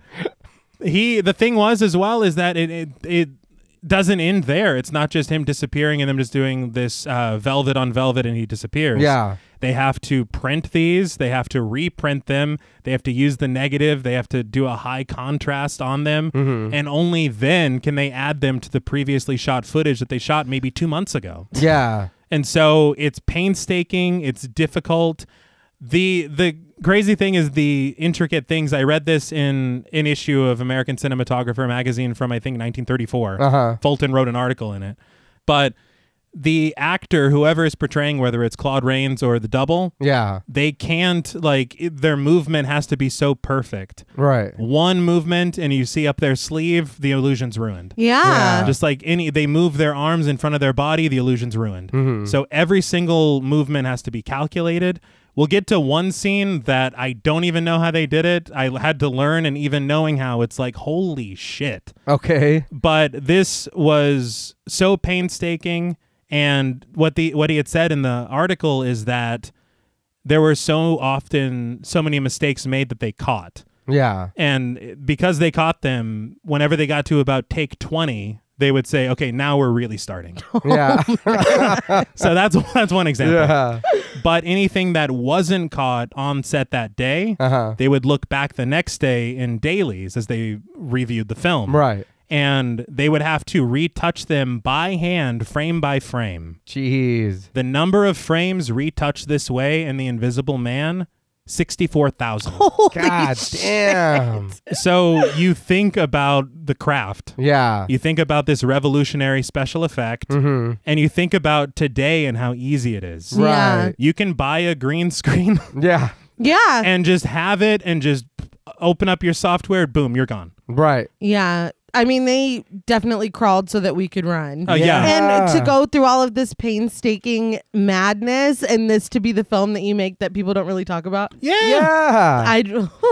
Yeah, that's a lot. And I'll never understand that. To me, I think The Invisible Man deserves as much credit as Frankenstein. Yeah. I agree. Dracula. Mm-hmm. I just, especially for what it pioneered. Right. This is like the birth of nearly everything you see in every film today. Yeah. And I did want to talk about his laugh because we hear it throughout the film and it is so iconic. Right, right. I did read that for his portrayal of the Joker, Mark Hamill, All right. this was his inspiration. Okay. I told your sister, I said, I can hear a little Chucky in there when he's laughing. I was like, that sounds, but thinking about it now, that does sound like the Joker. Yeah. Last night he was like, I feel like he may have been influenced by it. And so when you were like in his portrayal of, I was like, lean forward because that would have been wild. Hold on. But no, you can hear it in both. Yeah. For sure. And that's one thing, the influence of this movie, I think whenever we see Jack enter the inn, Yeah. the way that the snow is, it makes me think, and I know that there were plenty of influences and obviously the original, but John Carpenter's The Thing. Yeah. Okay. And then you think about how The Hateful Eight was inspired by The Thing, and you're like, well, that's back to The Invisible Man. Yeah. Like, there's so many, like, the cultural impact of small moments of this movie. Yeah. It's just amazing. The Hateful Eight was so good. Oh, it was. Underrated. That felt like a play. Yeah. Yeah. Yes, it did. Did you watch the long version on Netflix? I did. Oh, it's good. Yeah, it's really good. It's real good. All right, anyway. All right. But downstairs, the men ask Jaffers what he thinks. Jaffers sums it up plainly. He's invisible. That's what's the matter with him. Oh. All right. My diagnosis? Yeah. But he's like, right. I've seen this before. Like, that's how he's acting. But he posits that if Jack gets the rest of his clothes off, the police won't be able to catch him for 1,000 years, which is a very astute observation. Yeah. Yeah. I'd still be running through the streets screaming, I think. I feel like, oh, absolutely. Yeah. No, absolutely. I feel like that's why I was like, he is so bold. Yeah. Because after I threw that man down the stairs, they would have come back to an empty room. Right. Yeah. Because I would have been ass naked, just standing in the corner. Well, he's gone. That's good. Yeah. He left all his There's no equipment, but he cleared out. He's just sitting in the chair. Yeah, but 1,000 years, you're not gonna live 1,000 years, dude. Well, Come I don't know what he's capable of. That's a fair point. I've never seen any of this shit before. All right. And again, what I was saying earlier about Sheriff taking the drafts and finally being like, why don't we just use the Invisible Man? Yeah. He said in one of the earlier drafts, the Invisible Man was an alien from Mars. And that's why he was invisible. And not only that, but he was going to send a fucking army of invisible Martians to attack the Earth. Okay. And they're like, why are we doing that? Yeah. I feel like what makes it scary is the humanity of it. Yes. Like, Yeah. Exactly. But Yeah. okay, If you an throw- alien arm, cool. You throw on top of it, he's an alien? Yeah. They're like, but also we're the world. We're doing 2 books. Okay. All right. I'm thinking more Mars Attacks. But, Okay, where's the time? but yeah, no, you're right. Him being a dude, that makes it so much more scarier. Mhm. And again, it's watching that switch for Claude Rains. Yeah. Yeah. Because those moments for me, and honestly, even 90 years later, you're like, this is chilling. Yeah. Yeah. Because if it isn't a human, then it's like, oh well, you're just saying all space aliens are invaders Yeah. and whatever. Yeah, whatever. But it's like, oh no, he is still a person. Mhm. That is still just an invisible person. And I mean, and we're about to get back into it. Yeah. But I think, honestly, and I said this in my intro, but the frightening premise of it, as this continues, you realize how scary that actually is. Yeah. Not only as a person who is invisible, Yeah. but as a person who has pissed off an I was invisible gonna Yeah. as a person who the Invisible Man has a grudge against. Yeah. Yeah. That's what it's really scary. But with that astute observation, Jaffers leads all the men back up the staircase.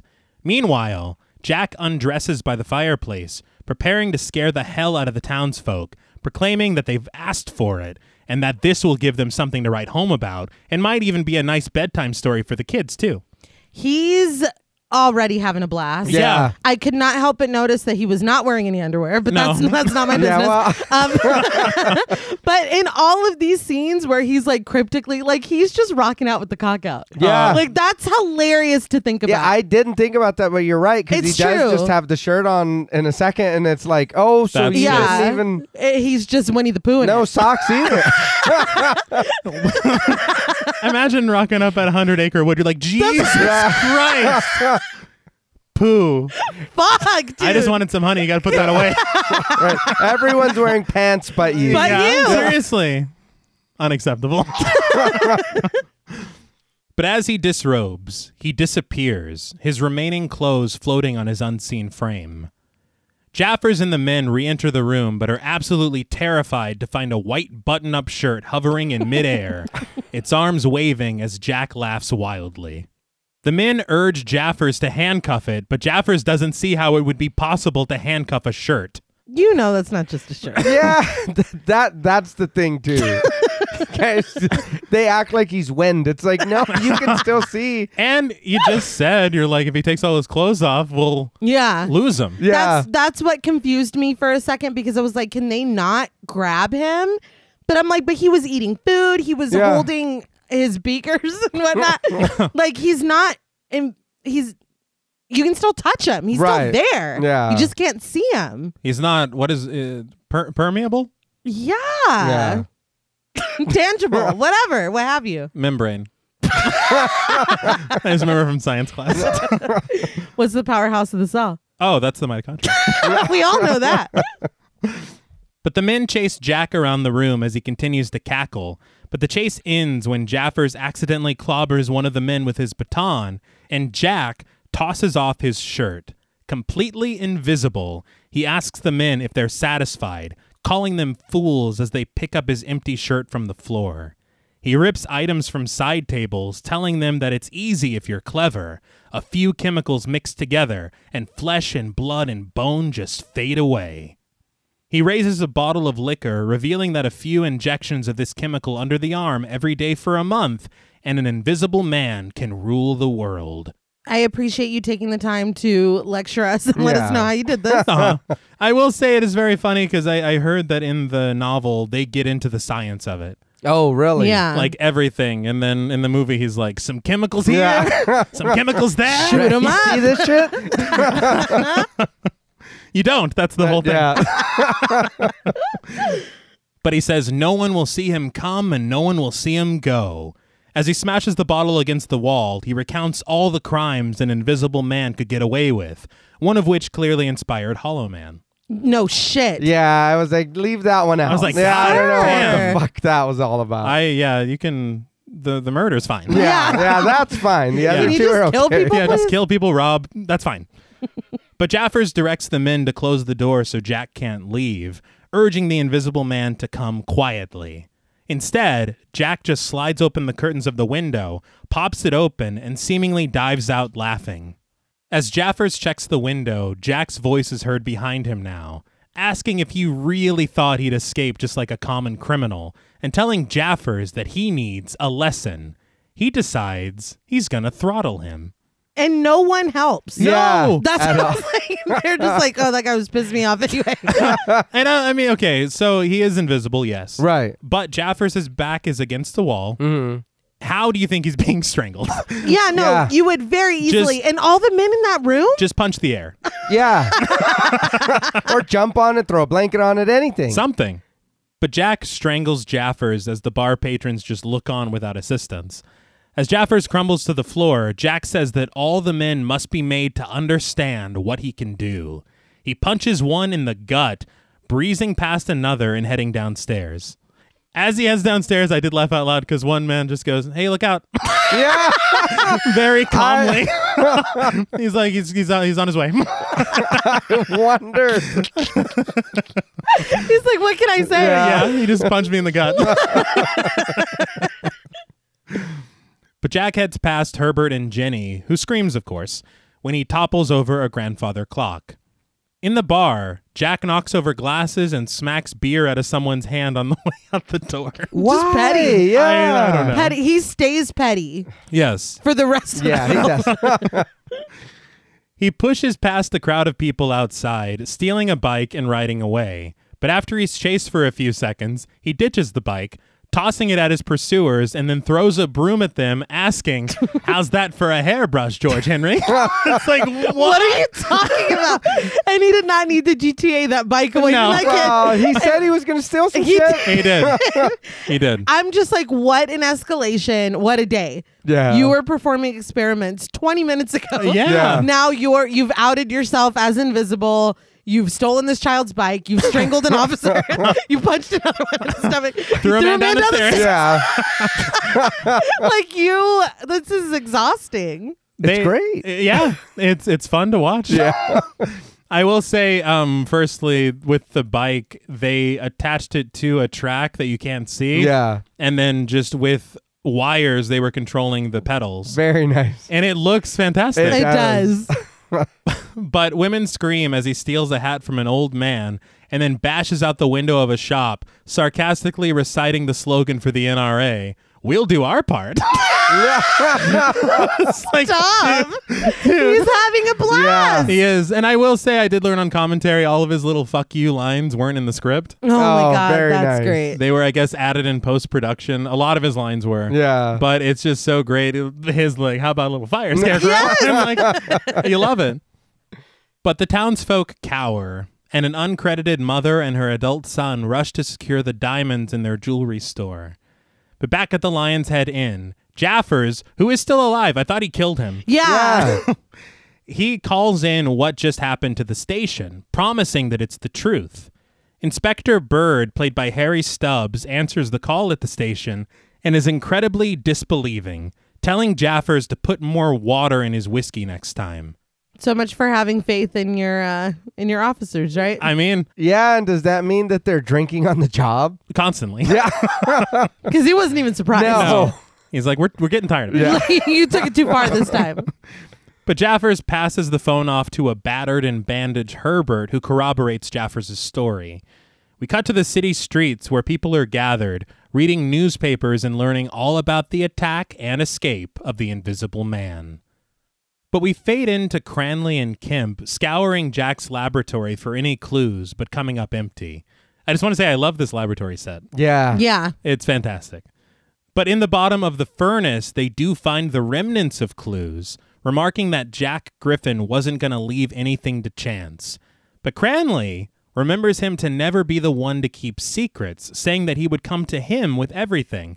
Now, this pissed me off about Kemp because you've been sitting on it for a month. Yeah. Yeah. That Jack has this secret cupboard, Yeah. and you're letting Cranley believe, like, oh, he tells me everything. Well, he also has a vault. Yeah. Yeah. Like, really?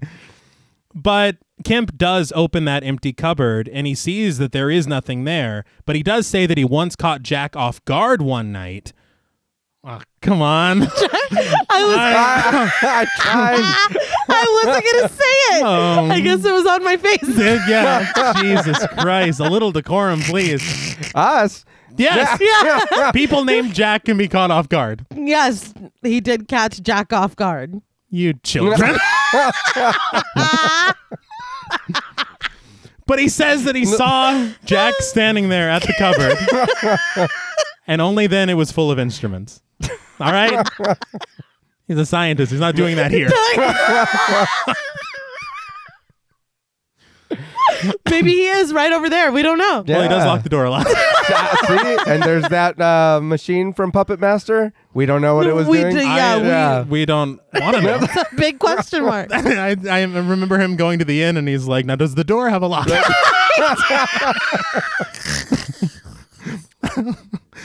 I like to do my experiments relaxed. All right, guys, let's reel this back.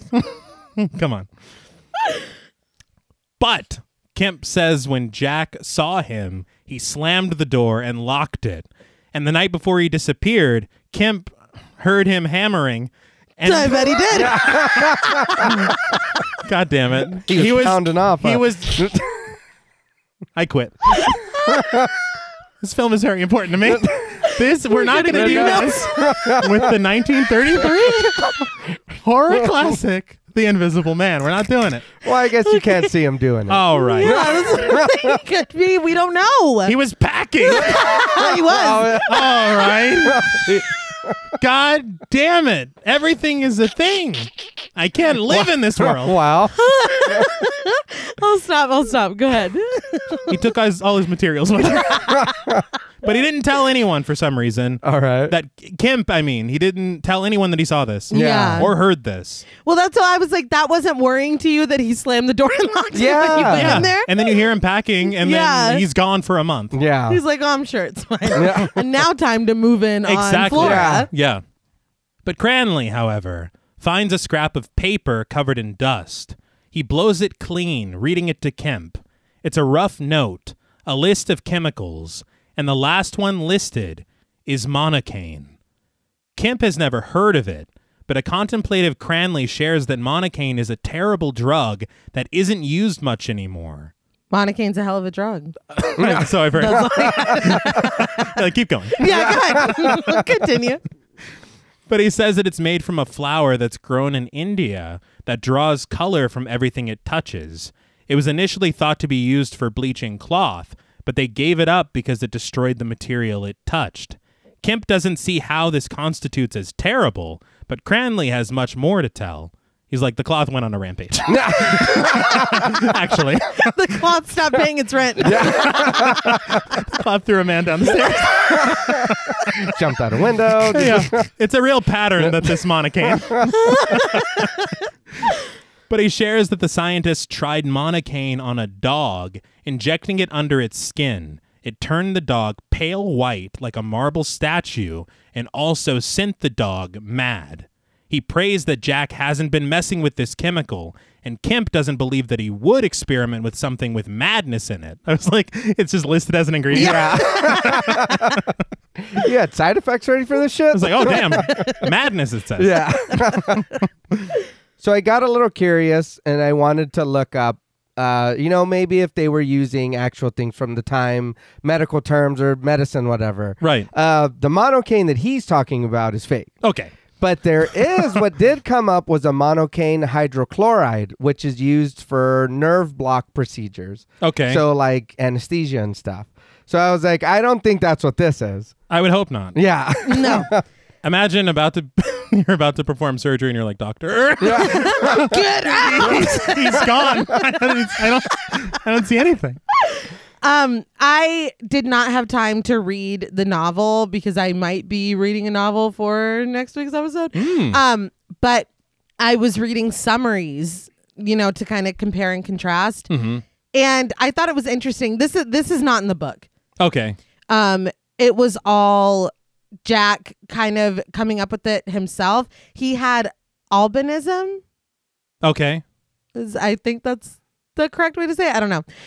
But he had that in the book and was performing experiments and stuff. But he was also performing them on like his neighbor's cats. Oh, wow. What the fuck? Like, I feel like they introduced this thing to kind of explain away why Jack is mean and like some of the motivations that he has that we'll learn in a little bit. Yeah. But in the book, he was an asshole. He was always an asshole. Okay. And there was no flora, none of that. And Kemp was not somebody currently in his life. He was a dude he went to school with. Okay. Like back when he went to school. Yeah. And their meeting is kind of happenstance. But yeah, it's interesting that they introduced this element, I guess, to make your audience sympathize with him at all because he's horrible. Yeah. Yeah. But it was just interesting to me that there was no transformation. There was no horrible thing. And that too, he's like, you got to be clever. But no, you just injected Monocaine. Yeah, you told us. Yeah. So, I mean, I thought that this was interesting. But like you said, the book apparently really explains a lot more of the science and why he was doing what he was doing and exactly what he was doing. Okay. But this invented chemical that's not a thing. Yeah. I also read that the book has a lot more commentary in it, Okay. as the invisible man can be used to mean like a form of feeling as an other. All right. And H.G. Wells, of course, put a lot of commentary in his work. Right. Yeah. But none of that really shows up here. No, not too much. No, he's just throwing brooms at me. Yeah. With a snappy line. Yeah. Yeah. But Cranley says that Jack might not know what he used. He himself found this experiment with the dog in an old German book just by chance. And he says that the English books only describe its bleaching power and were written before the German experiment took place. Kemp asks what they should do, and Cranley says that they ought to involve the police and tell them that Jack has disappeared, but only that he's disappeared, which is a little cheeky because he has disappeared. Yeah. I was going to say, excellent choice of words. But the fact that you're like, it's been a month. We should probably call the police. Yeah. And I will admit, just this morning, he was like, whatever, daughter. Yeah. And now he's like, we got to get the police in on Yeah. this, dude. Maybe because of the Monocaine. Maybe, yeah. Or maybe because his daughter's a woman and he didn't give a fuck about what she had to say. And it is the 30s. And it's Yeah. 1933, but whatever. Horrible. Mm-hmm. But he urges Kemp to promise to keep this drug and the experiment between them, which Kemp does not promise to do. Yeah. But they breeze right past that, and Cranley says that he'll go alone tonight to the police station to speak with an Inspector Lane, and they say their goodnights to each other. He's like, "Good night, sir. Kiss your daughter for me." What? I'll kiss her, it's fine. I'll do it myself. I'll do it. You want a job done right. But at home that evening, Kemp sits in a chair engrossed in a good book while listening to music. So engrossed, in fact, that he doesn't notice his door opening slowly behind him. There was a lot of wind getting there in. was. I don't know how you didn't notice that. It's freezing in here now. Yeah. Probably fine. But he watches as objects tumble from a nearby table as if from the wind, and he looks around for a moment, but then settles back into his book, smoking his pipe. A radio announcer, played by Edgar Barrier, breaks through the music, announcing this evening's news. A remarkable story out of the village of Iping. Police and doctors are investigating a mysterious disease that has broken out and infected a large number of inhabitants. It takes the form of a delusion that an invisible man is living among them. Kemp looks around like, that son of a... Yeah. He knows. Yeah, he does. But the announcer continues that some people have been seriously injured, probably through fighting amongst themselves, and believing that their opponent is an invisible man. That hurt them? Yeah. Well, they're just punching air, I guess. And then if you get hit, it's your own fault, kind of a thing. But like the whole town is saying this, so they're all sick? Mass hysteria. According to this thing. Yeah. This radio announcer. And I will say that, like, the mass delusion, mass hysteria, I understand the thing that took place in France all those years ago Yeah. of the dancing till you die. Right. But that's rare. I don't think that happens every week. That reminds me of that story we read on Creep and No Sleep. Oh, yeah. That was a great That one. was that was great. Good. Yeah. Song Sorry. and Dance Man. Yeah. Yeah. That was clearly inspired by that. For sure. Yeah. But this is not real. This is something different. Yeah. This is an experiment gone wrong. Focus. But the announcer says that the whole village is in a state of panic, and everyone. But the radio switches off as Jack's voice finishes. And everyone deserves the fate that's coming to them. Panic. Death. Things worse than death. That's fucking hilarious. Yeah. He's Switching off the Yeah, radio and being I've like, got that. yeah, that's hilarious. he's diabolical. He Yeah. is. But Kemp rises from his seat, looking around fearfully. But Jack tells him not to be afraid. I laughed out loud because he goes, "Don't be afraid. It's me, Griffin. Jack Griffin." I know your voice, dude. Yeah, like the most recognizable voice Yeah. ever. And in the novel, from my understanding, when he flees from the inn, he meets up with an unhoused man and kind of gets him to like pal around with him, and they rob a bank. And I guess the man double crosses him and takes his shit and the money. Yeah. And Jack runs and hides in a random house, and then it turns out that it's Kemp's house. And he's like, "Oh, I went to Oh. school with him." Wow. Oh, okay. Yeah. That's interesting. Yeah. But Jack complains of the cold and his exhaustion, gathering unseen at the fireplace, pulling a chair forward and sitting down. Kemp gasps at the indentation in the chair, probably because Jack just sat his bare ass on the furniture. Yeah. If you don't get your balls off my Yeah. fucking chair, You're not dude. a cat. You can't just put your bare ass hole Yeah, like on my things. Cats don't give a No. fuck. No. Your pillow. All of it. Yeah. You. Yeah. And she's like, "Now look at it." No, No, dude, I'm trying to eat. I don't want to. But I do want to say this to me is such brilliant work. Yeah. And this is the stuff that we were talking about earlier, that it's very clear how you're doing all these things. Yeah. Yeah. But the thing is that I don't even think Claude Rains is on set. Yeah. You're insisting on Jack's presence through these actions, and there is not one point that I'm like, oh, Kemp is acting opposite no one. Yeah. No, never. You feel it, and that's just very, very expert direction. Oh, yeah. I think James Whale was saying in an interview that he was coming up with these different devices to where you never feel like anyone's alone. Right. And there's such brilliant camera work that does the same. Yeah. It's just so smart. Yeah, it all works because for me, I know there's no Invisible Man, but for this, it's all believable. Yeah. It all like flows together and it works. Kemp tries to back away, but Jack just tells him to sit down so they can have a decent fire together.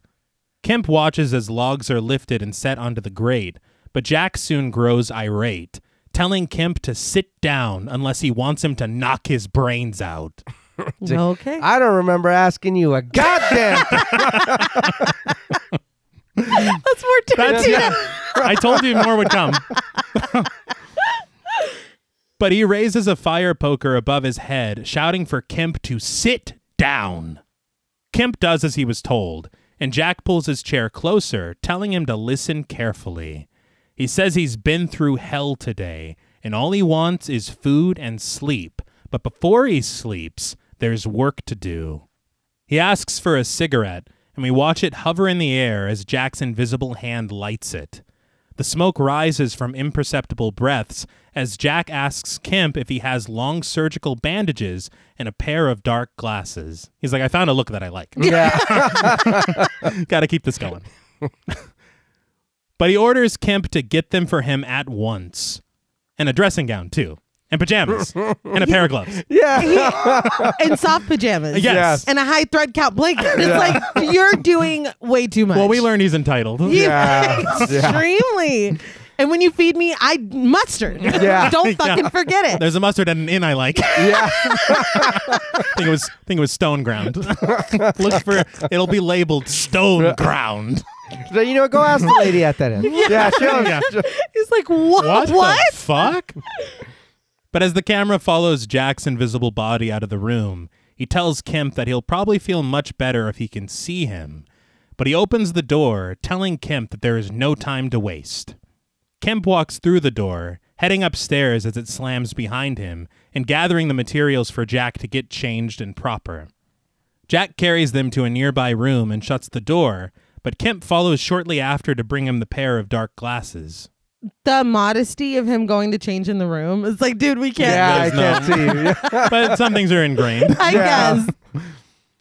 But Kemp stands in shock at the entrance of the room, setting down the glasses and staring in disbelief when he sees Jack sitting in a pair of pajamas, his gloved hands visible but his head and feet unseen. He tells Kemp to return to his study and draw the blinds. Oh, and also, don't raise a finger to him because he's strong and he'll strangle him. Okay, so now you're threatening me. Yeah. And then sending me downstairs alone. Mm-hmm. I've already dialed 9 and 1. Yeah. Like, what are you doing? I just think it's funny because we know that Jack's tired. Yeah. This feels like an empty threat. He's like, I don't want to have to. Yeah. I'm Kill really you. strong. That's my no. That's your threat. I'm strong. And I'll choke you. Yeah. Like I'll choke you, motherfucker. What? If I can find you. Yeah. Well, now he's dressed. That's Oh, true. yeah. Yeah. And he did say earlier, he's like, I'm hungry, I'm tired. Yeah. And he's already strangled someone today. Yeah. Yeah. But Kemp walks downstairs, seemingly heading towards a different room. But Jack's voice comes from the top of the stairs, telling Kemp that he said the sitting room. I thought he was going to the front door, and I Yeah. laughed out loud. I'm out. That would be me. I'm sorry. Just takes off running. Yeah. Yeah, sure thing.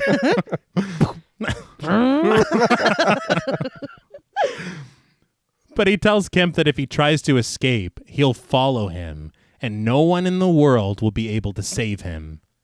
Kemp nervously makes his way back to the sitting room, closing the door behind him and drawing the blinds. He eyes the telephone on his desk, but then he thinks better of using it. Back at the Lion's Head, Inspector Byrd arrives, flanked by a couple of uncredited officers. Inside, the inn is full of townsfolk who stand when Byrd enters. Annoyed at being made a fool, Byrd directs his annoyance and frustration at them, saying he has a force for 10 miles around the town, but there hasn't been a sign of anything at all. He says that he thinks that their invisible man is just a hoax, sidling up to the halls, saying that a hoax like this would be mighty good for business. He came in hot. He did. Yeah. Well, it's wild. You're searching around town for something you can't find. Yeah. Yeah. Like, I don't even know, how do you even begin this search? How do you end this search? Yeah, no shit. Still got nothing. Yeah, I mean, it's kind of the point. But Herbert, furious, says that he wouldn't break his neck to sell a gallon of beer. In response, Bird launches an inquiry this very moment, saying that he'll interview everyone who thinks that they saw something and get to the bottom of this whole thing right now. The bar, full of patrons who saw something, reorganize their tables so Bird can get through to each of them. But back at Kemp's home, Jack emerges from the bedroom, clad in a stylish robe, gloves, a bandaged face, and dark glasses. Call him Ranch. Yeah. Because he be dressing. This is the iconic look Yeah. that we all know and love. And honestly, he spends more time bandaged in this film than the Mummy did in The Mummy. That's true. Yeah. But he makes his way into the sitting room and closes the door behind him.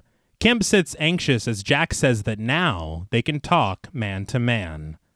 They return to their seats in front of the fireplace, Jack drawing large drapes and locking the door before he does. He tells Kemp that one day he'll tell him everything, but now there's no time, so he'll give him a succinct version. 5 years ago, he began working in secret, all night, every night into the dawn. 1,000 experiments, 1,000 failures, but then, at last, the great, wonderful day. Kemp tells Jack that it's dusk in a hurried and hushed tone. I don't know why that matters now. Yeah. I don't either. I don't know. Well, in a minute, he's like, but it's after 8. Yeah. It's like, dude. Which I get. I will say. But after he says this, Jack just goes, the great, wonderful day. He's like, I'm continuing. Yeah. Yeah. He says the last little mixture of drugs. But he says that he couldn't let Kemp watch him fade away, so he packed up all of his things and ran away to Iping for secrecy and quiet to finish the experiment and create an antidote. The way back to being a visible man again.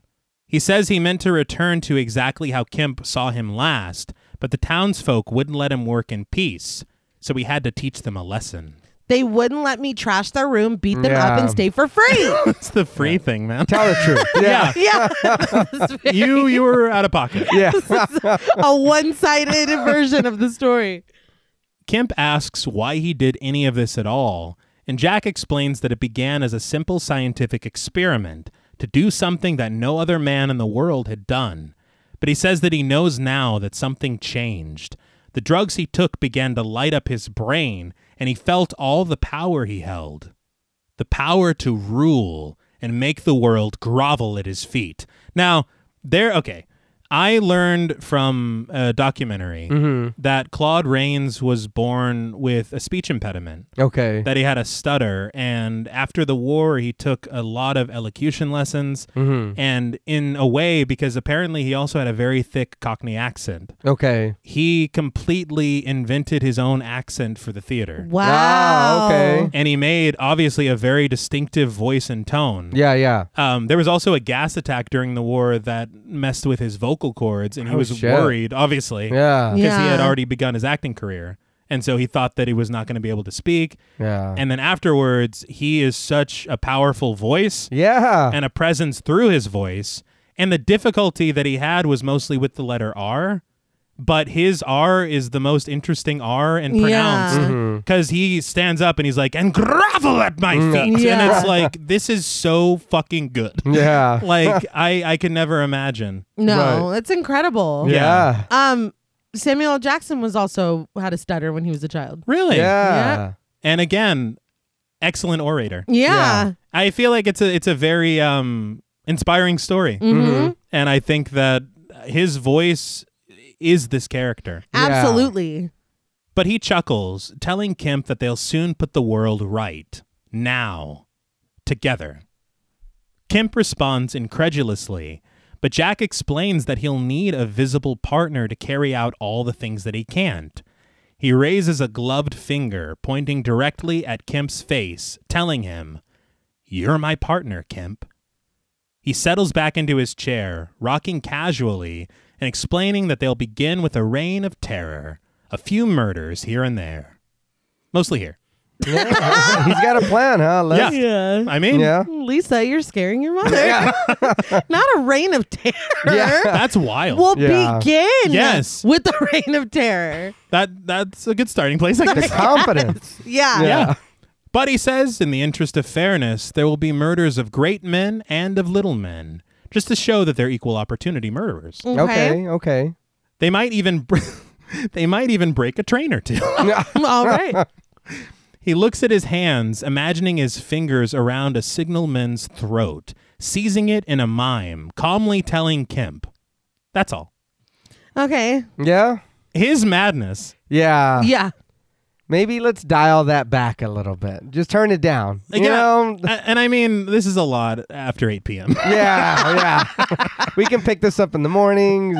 Maybe that's why he's like, it's dusk, dude. I was reading. Like, this Yeah. is my wind down I had time. music going. But Kemp rises to his feet, backing away from Jack, terrified. Jack stands too, threatening to take his clothes off, and Kemp begging him not to. He's like, I'll fucking kill you right now, dude. But Jack returns to the plot, advancing slowly on Kemp, telling him that they'll make their plans tomorrow, but tonight they have a small job to do. He orders Kemp to bring his car around so they can return to Iping. He says that he left his notebooks there, full of all his notes on his experiments, and he must have them. This is when Kemp tells him, it's past 8 p.m. He did leave in a hurry. Yeah. I mean, He did. he did. And I will admit, honestly, I get Kemp too. I'm not leaving after that. Yeah. No. I'm not leaving after 7:30 maybe. It must be. It better be important, is all. Well, I am already in my pajamas. But Jack tells him that it's only 15 miles away and to go now, quickly, and to take a bag with him for the books. He also requests a warm rug in the car, admitting that it's cold outside when you have to go around naked like this. That is hilarious. Yeah. A warm rug. Now I Yeah. gotta fucking heat it up. Like, are you in a hurry or not? I'm going to put it in the dryer. What do you mean? And on the cool, just thinking about it. What do you mean don't make you have to take your clothes off? You don't got to get naked to kill me, dude. Just me and you No. are in here. You can strangle me with your clothes on. He loves the thrill of the chase, I think. I'm- Not knowing. Addicted to it. Yeah. But after Kemp steps out, Jack undresses himself and unwraps his bandages. But later, Kemp gets into the driver's seat of his car, Jack sitting down completely invisible as a passenger. He searches for the rug to shield him from the cold, and they're off. Wrapped in the rug and speeding down the road, Jack shares his plan that they'll park 100 yards away from the inn. He'll sneak in and give Kemp the books from the window. Kemp assumes that they'll have a guard on duty, but Jack just finds Kemp's worries foolish, telling him that retrieval of his books is paramount. And afterward, he'll work in Kemp's laboratory until he concocts an antidote. And maybe sometimes, Jack says, he'll make Kemp invisible Hold on. Yeah. to give himself a break. Hold on. No. You don't have to be invisible, Yeah, dude. no. That's the funny. It's like when you get too excited about something. Yeah. It's like, and sometimes I'll be invisible. Sometimes you'll be invisible. Yeah. It's like, you're no. too far. That Yeah. is when you haven't even come up with a way to bring yourself. Yeah. No. That's wild. What if you think it's going to work, but you turn me invisible, but you never turn visible? And now we're both now we're both invisible, and now we need a visible dude. Yeah, now we need another person. Now there's 3 of us. Are we God. going to turn that one invisible? If you give a mouse a cookie. To give myself a break. It's like, this is tiring. Oh, that's so I'm already sick of it. You'll love it, though. But at the Lion's Head Inn, the elderly villager played by Darcy Corrigan, who had his hat snatched by Jack earlier, tells Inspector Bird what happened to him. Bird asks how many drinks he had on his way home, and the villager admits that he did have a couple. Bird shrugs this entire thing off as a couple of drinks and a gust of wind, sending the man away. So your way of investigating is to just accuse everyone of being drunk? Yeah. Yeah, well, I mean, he did have a couple of drinks. Yeah. Like, it's not good. It doesn't work. Yeah. Something interesting about Darcy Corrigan, 5 years later, he played the spirit of Christmas Future in A Christmas Carol. Hey, Oh, cool. all right. Like all these people popping up in all these classic films. Yeah. And he doesn't have like any other time in this film with spoken lines. Yeah. Yeah. It's wild. But afterward, Bird interviews the man who had his bicycle swiped, played by Walter Brennan, who tells a story that admittedly sounds like bullshit. Yeah. And Brennan, another person who became a prolific character actor, he had almost 250 credits on IMDb. Damn. Just wild. And again, you don't see him again. Yeah. But outside, Jack and Kemp stop the car. The passenger side door opens and Jack urges Kemp out as well, giving him his instruction to follow. And after he collects the books from him and puts them in the bag, Jack tells him that he'll need to return to the car and wait for him. This is worrisome Yeah. because it's not we're leaving together. Yeah. Yeah. Yeah, what are you doing? You have unfinished business. I'll be right back. Yeah. You've already talked about doing a lot of really bad shit. Yeah. Yeah. He's like, I'm going to swipe that mustard. That's what it was. I hope so. I don't blame him. But Kemp walks forward, staring directly at the source of Jack's voice, but Jack scolds him, telling him not to look at him and to look straight ahead. Then he tells him to get a move on and kicks him in the ass. My note is just, you're mean, dude.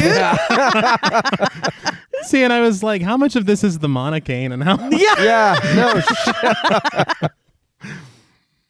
But they arrive at the inn, sneaking around to the side where Jack directs Kemp's attention to the window that he'll be dropping the books from. The gate swings open again as Jack heads towards the front of the inn, telling Kemp to just stroll around as if he's looking for someone. As soon as Jack leaves, Kemp whisper shouts, "Griffin, are you there?" That's not what he asked. No. No. Now you're drawing attention. Yeah. Maybe you aren't my partner. But, Yeah. but what he does in a minute. Fair. So I'm like, what are we doing here? Yeah. From inside the crowded inn, we watch as the front door opens on its own. Everyone is on high alert, but Ginny says that it was just some neighborhood boys again. She heads outside, and there actually are some neighborhood boys peeking in the window. Yeah. But they're peeking in the window. They're not by the door at all. No, they're not. And y'all are looking for an invisible man. Also Yeah. true. And she's just like, get out of here, kids. It's like, no. They scram. Yeah, they do. did. Well, they talk shit on their way. Yeah, they do. But as the boys scream and shout as they run off, Jack has already snuck behind the bar, and the camera follows his invisible movement up the stairs.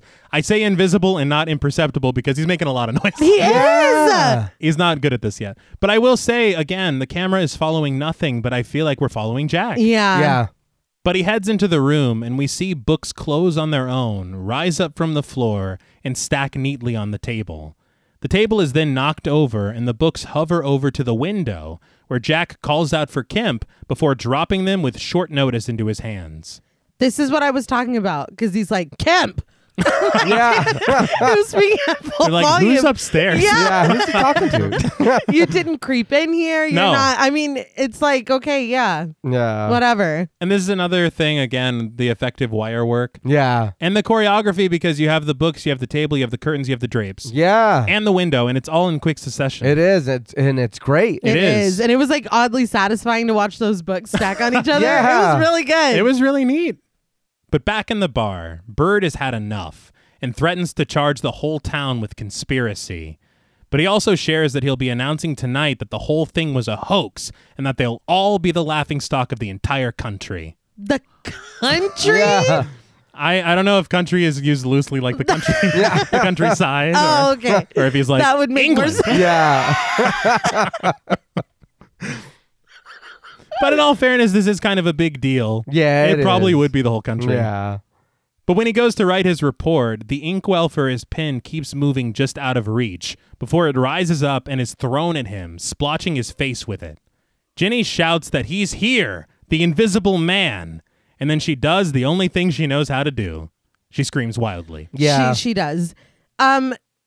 Jack reminds me of like those serial killers back in the day, like Zodiac even, or Jack the Ripper, where you're getting away with it. Mm-hmm. You've gotten away with what you came to do, but you need them to know I'm real. Yeah. I'm here. It's me. It's just like you could have just left the fucking bar. Yeah. But now you got to you got to be playing with the ink. You got to cause a whole scene just so that you can get credit. When tomorrow he would have been like, it's all a hoax. And you could have roamed around and done whatever the fuck you want. Yeah, and That's then true. figured out your solution. But You it's like, wanted nope. you wanted peace and a space to do your work. You would have had that. Yeah. But you couldn't just leave. Nope. This is the Invisible Man speaking. Yes. Exactly. But Jenny then hops onto the table. I was like, it's not the Invisible Mouse. It's but all right. But Jack starts wrecking shop. He pelts Jenny, the bar patrons, and the police with glasses and beer as they all make a mad dash for the exit, running back to their homes. But left alone with Inspector Byrd, Jack chokes him to the floor, asking, "All a hoax?" Once lowered to the ground, Jack smashes his face with a bar stool, killing him. That's what this fool, like, I had no idea how wild the Invisible Man was. No. Because that whole time he's talking shit and he's just like, oh yeah, check this out. I'm like, dude. I was like, did he really fucking kill him? I was very shocked. See, and I was thinking with Jaffers earlier. Yeah. So I was like, you probably just knocked him out. Yeah. But then later, we'll talk. Yeah.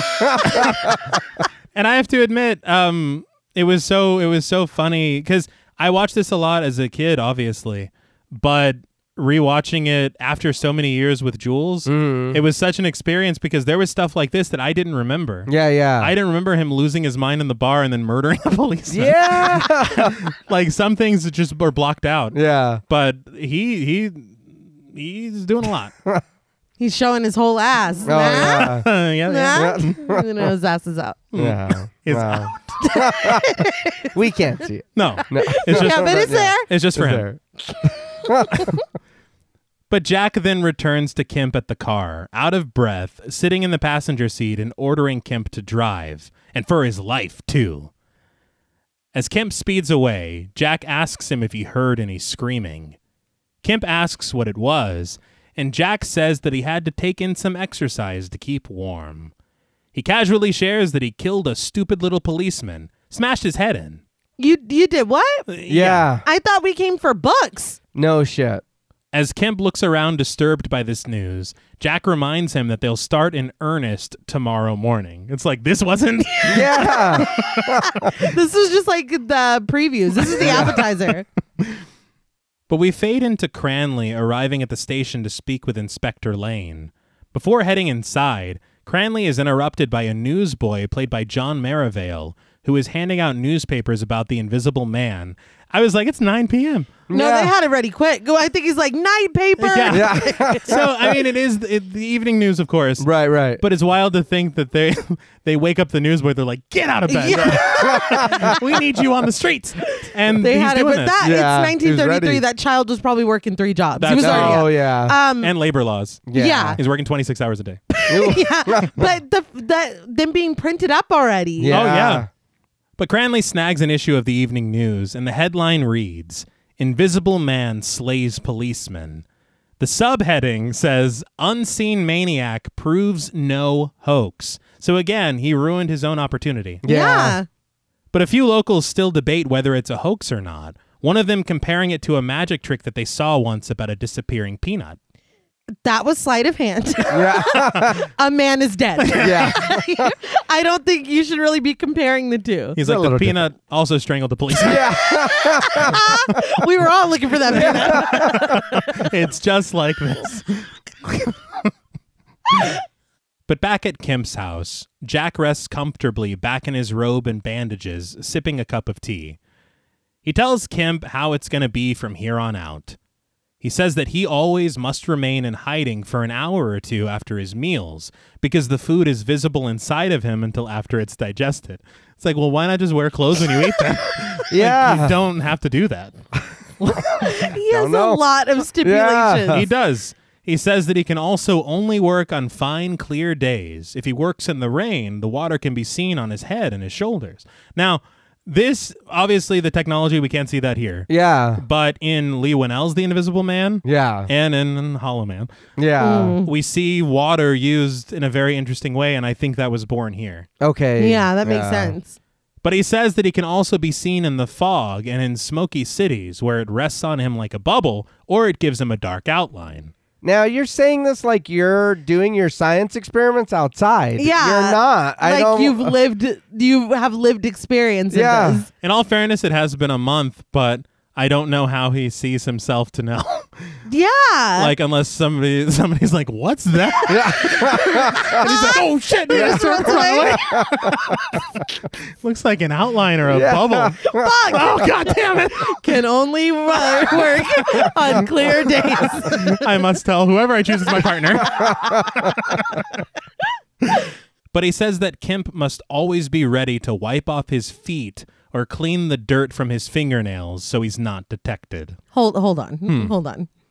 So it's a clear day. It's a clear, nice day. Yeah. Mhm. So we can go out, wreck and shop or whatever the fuck you have planned for us to do. I have to stop and wipe your feet and make Yeah. sure that your feet are clean and do your nails? Why can't Jack do this? Yeah. He can see the dirt hovering. Like, just I clean was it. going to say, I can't even see you, dude. Yeah. How do you want me to see your fingernails to get under there? Like, That's- what do you want me for? Like, what that's my contribution? Yeah. No. It's very necessary. No. But he also gives a bit of wisdom. Since we're so accustomed to watching our feet as we go, it's very difficult to learn how to go downstairs. But he admits that these are trivial difficulties and they'll find a way to defeat everything. As he smokes a cigarette, he tells Kemp that he'll sleep in the room opposite him. Also, bring him some more food at 8 p.m. He got used to that schedule at the end. I will say there's like a slice in his bandages and he just eats a piece of bread and it's like, That looks hilarious. it is. But he's eating now. Yeah. And he's like, more though. It's just a snack. But he bids Kemp goodnight as he leaves, locking the door behind him. Jack then walks over to the mirror, taking off his dark glasses and robe and unwrapping his bandages. Seemingly headless and handless, a pair of pajamas switches off the light and climbs into bed, yawning. It's hilarious that he's just tuckered out Yeah. and going to bed like he didn't just murder a man with his bare hands. Yeah. I don't know, an hour ago? It's been a day. Well, excuse me. Yeah, we're over it by now. I will say this is incredible looking. Yeah. I learned on commentary that according to Fulton, this was the most difficult shot in the whole film. Oh, Okay. wow. And the way that they accomplished it is it looks more seamless than what I'm about to tell you. Yeah. They had to shoot 4 different takes to combine into one shot. Okay. So you have a shot of the wall in the mirror with the mirror itself masked by black velvet. Okay. You have the shot opposite of the wall, which is going to be reflected into the mirror.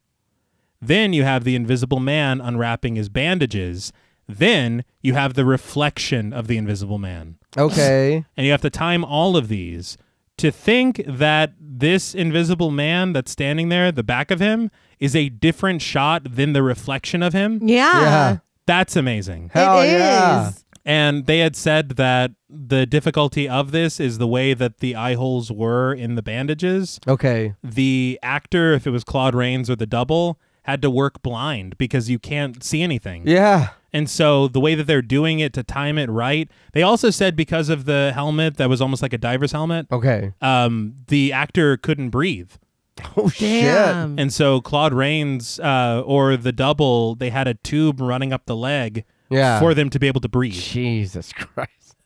Fulton said that there were a few times that the tube got clogged. Yeah. And so with the heat of them working under these lights, he passed out several times. Several Jeez. times? Yeah. And he's stuck with it? Oh, yeah. Yeah.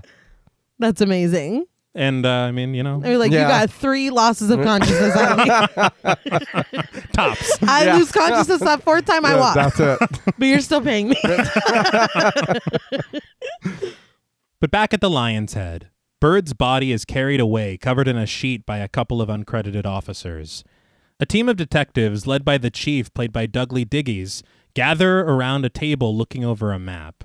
He puts Thompson, played by Robert Adair, in charge of the East Country, Neville, who's uncredited, takes the opposite section. Stannard, who is also uncredited, is put in charge of the search of the surrounding hills. And Hogan, played by Bob Reeves, is given all the villages out to the river. The chief acknowledges their terrible responsibility, but says they'll comb the country 20 miles around in search of the Invisible Man. At least he's taking it seriously. Yeah. Yes. Well, it took losing one of your own. Yeah.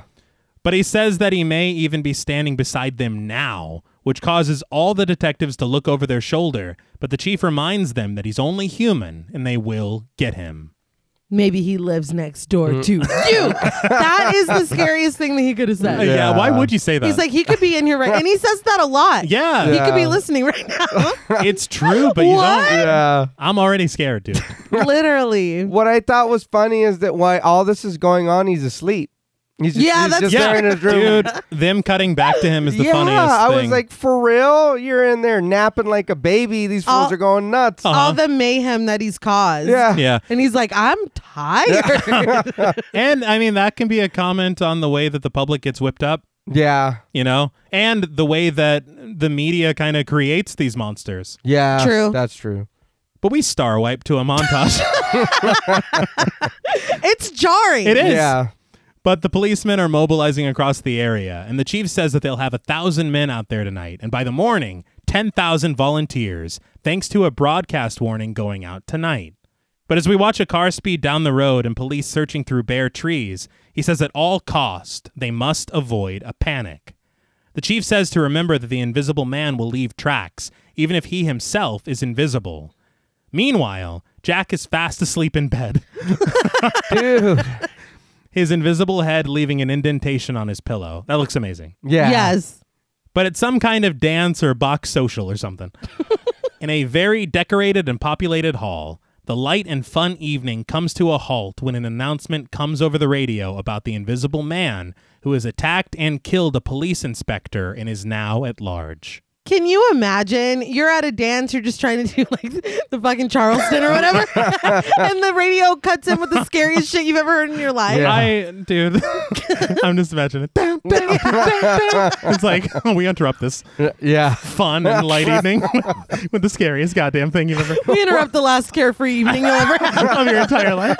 Again, everybody's having fun. Yeah. And no, to answer your question and to hear, look, it's not them saying a criminal has escaped and is at large. Right. There is an invisible Yeah. man. Yeah. Yeah. And the more this goes on, you're like, oh, shit. Yeah. This couldn't be scarier. Mm-hmm. And he's already murdered someone. Yeah. Yeah. The camera presses in on a gramophone as the announcer says that the police plead with the public for help and assistance and to report at their local station if they are willing to volunteer. We crossfade to an elderly couple listening from the warmth of their home, a group of children gathered by their beds at an orphanage, and a young couple preparing themselves for the fugitive.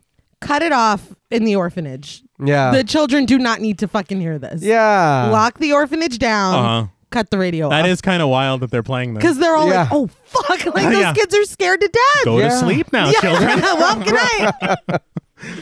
But the announcer shares that the Invisible Man works without clothing and will most likely look for shelter, urging listeners to close and lock their doors. He is solid, but cannot be seen. An old man sits by his radio as word of a 1,000-pound reward will be given to anyone who aids in the capture of the Invisible Man.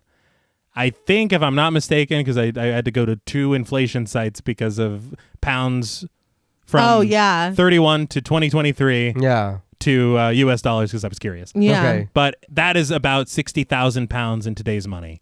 Damn. Say less. 75,000 American dollars. Damn. Say less. I'll go, wrestle with the naked freak. I saw him Yeah. Yeah. He's right around. there. Yeah, grab You him. don't see him? Yeah, and where's my check? But with the camera pulling back from the gramophone now, the announcer urges the public to keep calm and to alert the police of any information. The music then resumes, but nobody feels like dancing. No, how dare you resume the music? Yeah. Like, you didn't just say the worst thing I've ever Yeah. fucking heard in my life. Like, No, dude, no. Yeah. That's over now. Yeah, it's Yeah. ruined. I'm crying. But we're treated to another montage of several doors slammed, locked, bolted, chained, and barricaded. So again, I love the zooming into the gramophone, Yeah. coming out of it, and then also this that has to be commentary on being whipped up into a frenzy. Yeah. And the absolute audacity, but keep calm. Yeah. But here's this insane amount of money that we're going to dangle in front of you. Yeah. And also the man is invisible. So Yes. fire wildly into the night. It's like you have set up a perfect storm for something awful. Mm-hmm. Yeah. But they keep saying we can't let the public panic. Yeah. So it is, yeah, it's like, dude, I would panic. Yes. If something, some kind of alert comes over my phone and it's like, Yeah. look, this is not a test. There's an invisible Invisible man. Yeah. It's like, I'm going home. But I didn't even think about what you just said, Nay, until now about the possible ramifications of this. Yes. We're thinking about I just shot Ted Hollister. Yes. Like, it's gonna be bad. Yeah. Meanwhile, Jack continues to sleep soundly, snoring even. Yeah. But I didn't realize this is interesting to know now that he does that. Yeah. That's true. It's a little Yeah. foreshadowing. Mhm. Yeah.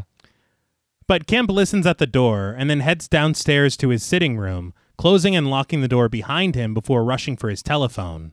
He phones Cranley in his office, telling him that it's something ghastly. It's Jack Griffin. He's come back. Huddled over his phone, Kemp reveals that Jack is the Invisible Man. He's gone mad. He killed a man tonight, and he's here right now, asleep in Kemp's home. Cranley tries to keep Kemp calm, telling him that no one else knows that the Invisible Man is Jack Griffin, so he'll be around in the morning. Kemp's like, the morning? So was I. He tells him he needs to come here now. Cranley says that this would only draw suspicion from Jack, and he urges Kemp to keep him calm and quiet for the night. He tells Kemp that he trusts him and hangs up. Yeah. Did you just hang up on me? Yes. Did you hear what I just said? Yes. And again, no reaction. No. Like everybody is really underreacting to what the fuck is going on. Yeah. But behind Cranley stands Flora, who pleads with her father to tell her what's going on. She promises that she isn't afraid, and he reluctantly tells her very plainly, Jack Griffin's come back. He's at Kemp's house now. Jack Griffin is the Invisible Man. Again, no reaction. No, Yeah. not, how did he do this? Yeah. Or, I've been out of my mind with worry. uh-huh. Yeah. I was sobbing the last time you guys saw me, but she's just like, Huh. So has she not heard about what's going on? See, and that's the question, because if we're talking about the Invisible Man, all that we know about him is that he's gone on a rampage and killed a few people. Yeah. yeah. Like, that's wild. Yeah. Yeah. And you're telling me that that's my partner? Yeah. What the fuck? She's like, well, damn. Yeah. Yeah. Well, honestly, what we learned from her, she's a writer. Yeah. No, yeah. That's a very Yeah. fair No, yeah. But we cut to an informant on the phone, played by John Carradine. That's right. John Carradine, Really? father of David and Keith. Yeah. What? Yes. Okay. And prolific actor in his own right. yeah. Well, yeah, But yeah, in this small, tiny role. That's crazy. From what I read, he wasn't even using the name John Carradine yet. That's wild. Yeah. And he was just taking small roles like this in random films. All right. Bill from Kill Yeah. Bill. His father. Yes. yeah, but Yeah. another turn. God damn it. We can't get away. We can't get And away. Dexter. Yeah. All right. That's one Dexter, 5 Tarantinos. But the informant phones the police, reminding them of how the Invisible Man splashed Inspector Byrd with ink. He suggests spraying the Invisible Man with ink until they hit him and can see him, and then they can shoot him. A second informant, played by Leo White, suggests watching for the Invisible Man's breath in the cold weather. But a third call comes into the police. From Kemp. Rather than wait on Cranley, he tells them that the Invisible Man is in his house, asleep upstairs, and to come at once. This did make me laugh because he hung up on him and he's like, you know what, fuck this. Yeah. I'm not sleeping in the house with this. There's no fucking way. And then when he calls, he goes, is this the police? That made me laugh. It's like I dialed 3 numbers very frantically. Just Domino's Pizza. Yeah. What are you doing? I don't know. This dude's gonna fucking throttle you. Yes, Yeah. he's told you. Yes. That's where I was. He's like you said, he got off the phone or dude hung up on him and he's like, oh, fuck that. It's like, dude, you've been warned. You picked him up after he just killed somebody. After he murdered someone and was just talking about it like he went to pick up groceries. And he's asleep. But he could be in the room right now. Yeah. Oh, yeah. Better listen for that snore. But Jaffers takes the call, reluctantly telling him that there's only 5 men left at the station and everyone else is out searching. But he says that they should send 100 men. But back with the Cranleys, the doctor tells Flora to just let he and Kemp handle it. And when Flora asks if she can see Jack, Cranley tells her that she can, but only when he's well. But Flora convinces him that her influence will be more effective on Jack than anyone else, even when he tells her that Jack is unhinged and not in his right mind. Cranley once again suggests that they just do it in the morning. Procrastination king. Yes. But Flora reminds him that this is life or death and rushes upstairs, telling him that she'll go it alone. But at his home, Kemp nervously peers through the drapes for the arrival of the police, but is startled when there's a knock on the door. He very suspiciously calls out, "Who's that? Who's that?" Yeah. Why would you do that? Be quiet. Of course it's Jack, but you don't want Jack to know you're afraid. Yeah. But Jack just calmly asks Kemp to unlock the door and let him in. Kemp does so fearfully, but then come the questions. Kemp says that the reason he's down here is because he couldn't sleep, and he locked the door because, well, he was afraid. Jack, his face bandaged and wearing his robe, reminds Kemp that there's no reason to be afraid. They're partners, bosom friends. Not bosom friends. Yeah. That's even more than friends. Yeah, Yeah. but you don't sound like it. I don't believe you. No. But to prove this, Jack puts a friendly gloved hand on Kemp's shoulder, reminding him of their busy day ahead tomorrow and telling him that he must sleep. He guides Kemp back to his bedroom, but very loudly and through a large window, a car pulls up outside. Jack offers a calm, "I see."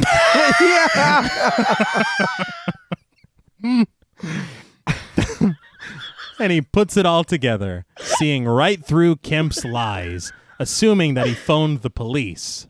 Kemp continues with the lie, which is aided by the fact that it isn't the police that pulled up. It's Cranley and Flora. Jack stares through the window, offering a wistful, "Flora." Yeah, it's like you did. They just didn't believe you. Yeah. Yeah. And they'll be here later. Yeah. Hold tight. Yeah.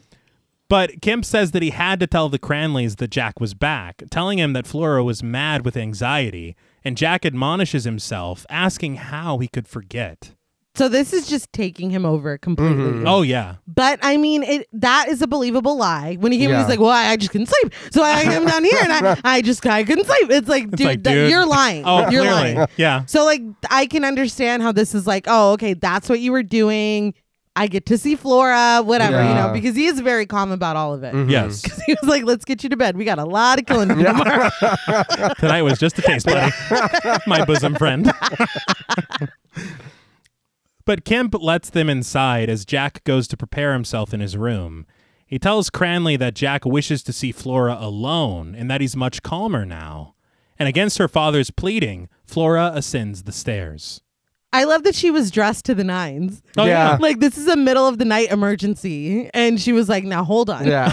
Let me get ready." Well, she ran upstairs. We saw. Yeah. Yeah, well, she's going to go see her man. She hasn't seen him in a month. Kemp assures Cranley that Jack was a different man when he saw Flora through the window, but says that they must use this time now to prepare things, suggesting they chloroform him while he's sleeping. What? Yeah, dude. I'm sorry. He's all over the place. Yeah. I'm very scared, all right? Wouldn't Yeah. you be like, "The Yeah. police, I've already phoned the police. Yeah. We just need to keep him here and Yeah. keep him calm." We He's gotta like, make that "Fucking- quick." Yeah. fucking chloroform him. But Flora enters Jack's chambers, finding him sat at a table, very casually reading a book. It's like, "Oh, Flora, is that you?" Yeah. I had no idea. I'm a very busy scientist. That was so funny.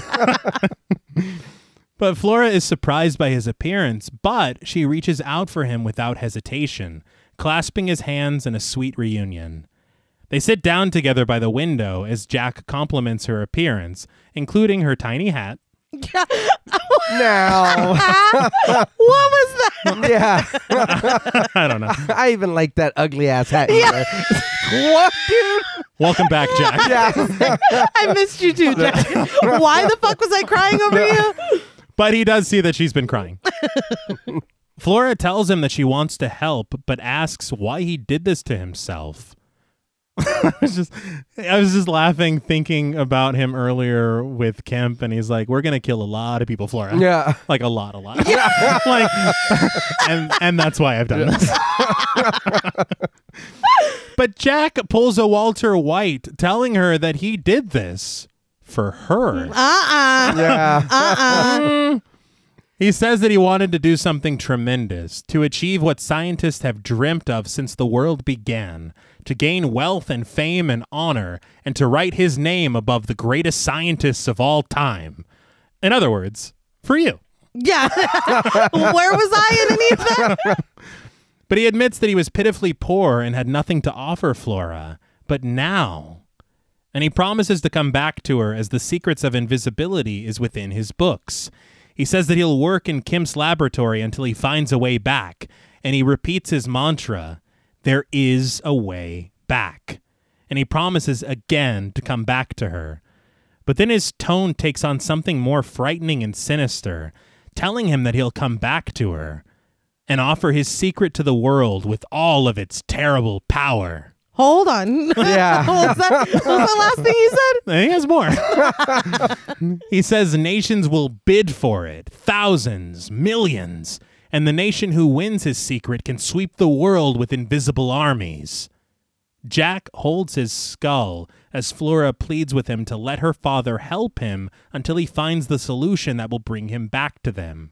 Yeah, dude, you're invisible, not invincible. Like, Yeah. what the fuck? Yeah. I mean, I understand I've played Metal Gear Solid. Stealth, stealth is important. Yeah. But there's a lot more to it than that. Yeah. But she reminds him of their peaceful days that they once had, out under the trees, after his work in the evening.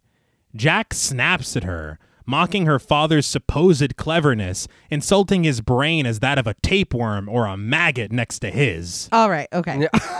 So now you've screamed for power. Mm-hmm. You've talked about world domination. Right. And you've called my dad stupid. Yeah. Yeah.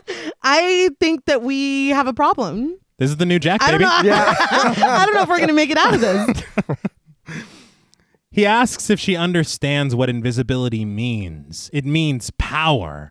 Power to make the world grovel at his feet. Flora tries to appeal to him, telling him what her father discovered about Monocaine that he even doesn't know. It changes you, and it makes you feel differently. She begs him to stay with them and fight this thing out together. Jack counters. Power, I said. Listen. You did another bump, didn't you? And I'm back. It's like, God damn, he's got a one-track mind. He's putting Monocaine in his gums. Jack, please.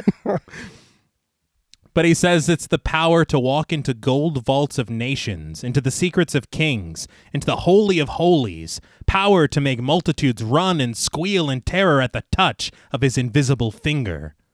He stares into the night sky, proposing that even the moon is frightened of him. The whole world is frightened to death. The moon? Yeah, I guess. Yeah.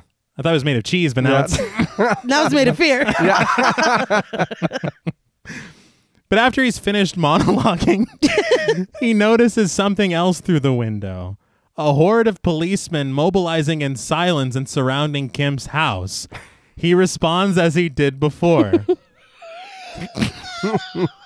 I see.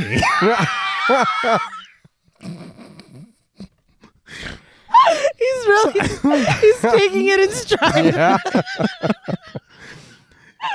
He recounts the events of Kemp's evening in accurate detail, including his breach of Jack's trust. He tells Flora that she has to go, and when she pleads to help him, he promises once again to come back to her. He swears it, because he will defeat them. He says that Kemp broke his trust, that he had Yeah. given him his word of honor. But I don't remember that. I just remember you threatening him a lot. Yeah. He never said I'll do this at all. He didn't. He actually was very afraid. Yeah, he just did what Clearly. you told him to do. Yeah. But he kisses Flora's hand with all the love in his invisible heart. But Flora insists that he just stay and hide. He reminds her jovially that the whole world is his hiding place. He could just stay right here and laugh at them. He leads her out of his room, closing the door behind her and stripping off his clothes. So this is why I said Flora's a ride or die. Mm-hmm. Because he's literally like, I'm going to go kill all those police. Yeah. And she's like, and after you've murdered the police, then Yeah. you'll find me, right? It's like, Jesus Christ. Then we'll be together. You said forever, Jack. Oh, my God. You weren't listening to anything I just said. She's into it. But outside, as the police link hands together to form an unbreakable chain, Flora collapses in her father's arms at the bottom of the stairs in tears. Kemp watches from the window in his sitting room, opening it up to watch the police advance as one unit onto his property. Seemingly alone in the room, Jack's voice is heard, thanking Kemp for opening the window for him. As Kemp cowers, Jack facetiously calls him a true friend, a man to trust. And he says that though he has no time now, as surely as the moon will set and the sun will rise, he will kill Kemp tomorrow night. Okay. All right. He promises to kill him even if he hides in the deepest cave of the earth. At 10 o'clock tomorrow night, he will kill him. I had to pause it because I couldn't stop laughing. It was already funny to me. Okay, yeah, of course you're going to threaten to kill him. That's kind of what you've been on this whole Yeah. time. Tomorrow night Yeah. was hilarious to me. 10 10? o'clock? Yeah. Dude, He's making a date. Yeah. I couldn't even handle it. That's fucking hilarious. So specific. Yeah. Well, Yeah. you got a time, I guess, at least. And then Yeah. it's like he thought about it because he was like, tomorrow night. Tomorrow night at 10 o'clock. I'm going to be busy for the most of the day. But I mean, when you think about it, I mean, that's honestly scarier. Yeah. If you're watching the clock, Mm-hmm. Not only watching the clock, but the certainty with which he speaks. Yeah. It's like you have an entire day to prepare. It doesn't matter. I'm coming for that ass. Like that's scary. and he says you can hide in a cave. yeah. Yeah. Like, It doesn't matter. After all these other killings, Yeah. yeah. yours is last. You're on the list. But as Jack makes his unseen exit, Kemp shouts wildly for the police to help him. Jack, however, just decides to make a fool of the entire police force, smacking faces, pinching noses, stealing hats, kicking asses, and chuckling wildly. But the police continue their linked advance until Jack grabs one of them by the feet, swinging him around like it's nothing, pantsing him, and then tossing him to his confused cohorts. Jack, please. He did not need to pants him. No. And again, just like I was saying earlier, you could have slipped away. Yeah. You could have Yeah. just run away. He can't fucking help himself. But why didn't they dogpile him when he was there? You see that he's swinging this dude around. They're like, is he invisible? Yeah. Yeah, You dude. know that. Like, which one does he have? Yeah. Does Johnson just do that? Or when he's scared? Right. I've never seen him do that That's before. weird. That's impressive. But they fall over each other trying to grab him, and Jack just climbs over the wall of the property, dragging the pants along with him. One cop, he goes, fair play. Yeah. He just wanted it more. But we cut to a screaming woman, played by Mary Gordon, running for her life down the street as a skipping and singing pair of pants chases after her. This is hilarious. It Yeah. is. Too much fun. It's great. Yeah. All the shit talk he does, and then this, it's like, oh, you're enjoying this. Yeah. So much. Yeah. And you, again, these motivations of these universal monsters. Yeah. This is out of left field. Oh, yeah. Yeah. This is nothing like Frankenstein. Unprecedented. But back at Kemp's home, Kemp, Cranley, and Flora are grilled by the chief of police, played by Holmes Herbert. He asks what the Cranleys were doing here at 2 o'clock in the morning and why Kemp phoned them before the police, suggesting that Cranley knows who the Invisible Man is. In fact, he understands that Cranley has another assistant aside from Dr. Kemp, and he asks where Dr. Jack Griffin is. Now that's just good old fashioned police work. Yeah. Yeah, for sure. Why would you call them before you called the police? Mm-hmm. Come on. And they did not make it hard to piece together. Yeah. And this makes me laugh so hard because Cranley just looks away and very cryptically says, "He's gone away." Yeah. And Kemp goes, "It's Griffin." Yeah. He's like, dude. Why are we hiding this? Who are we protecting? They already figured it out. Yeah. Yes. And Kemp is all frantic because he's like, he's going to kill me tomorrow. Yeah. But he then goes on a paranoid rant about all the places that Jack could be hiding right now while they sit here and do nothing.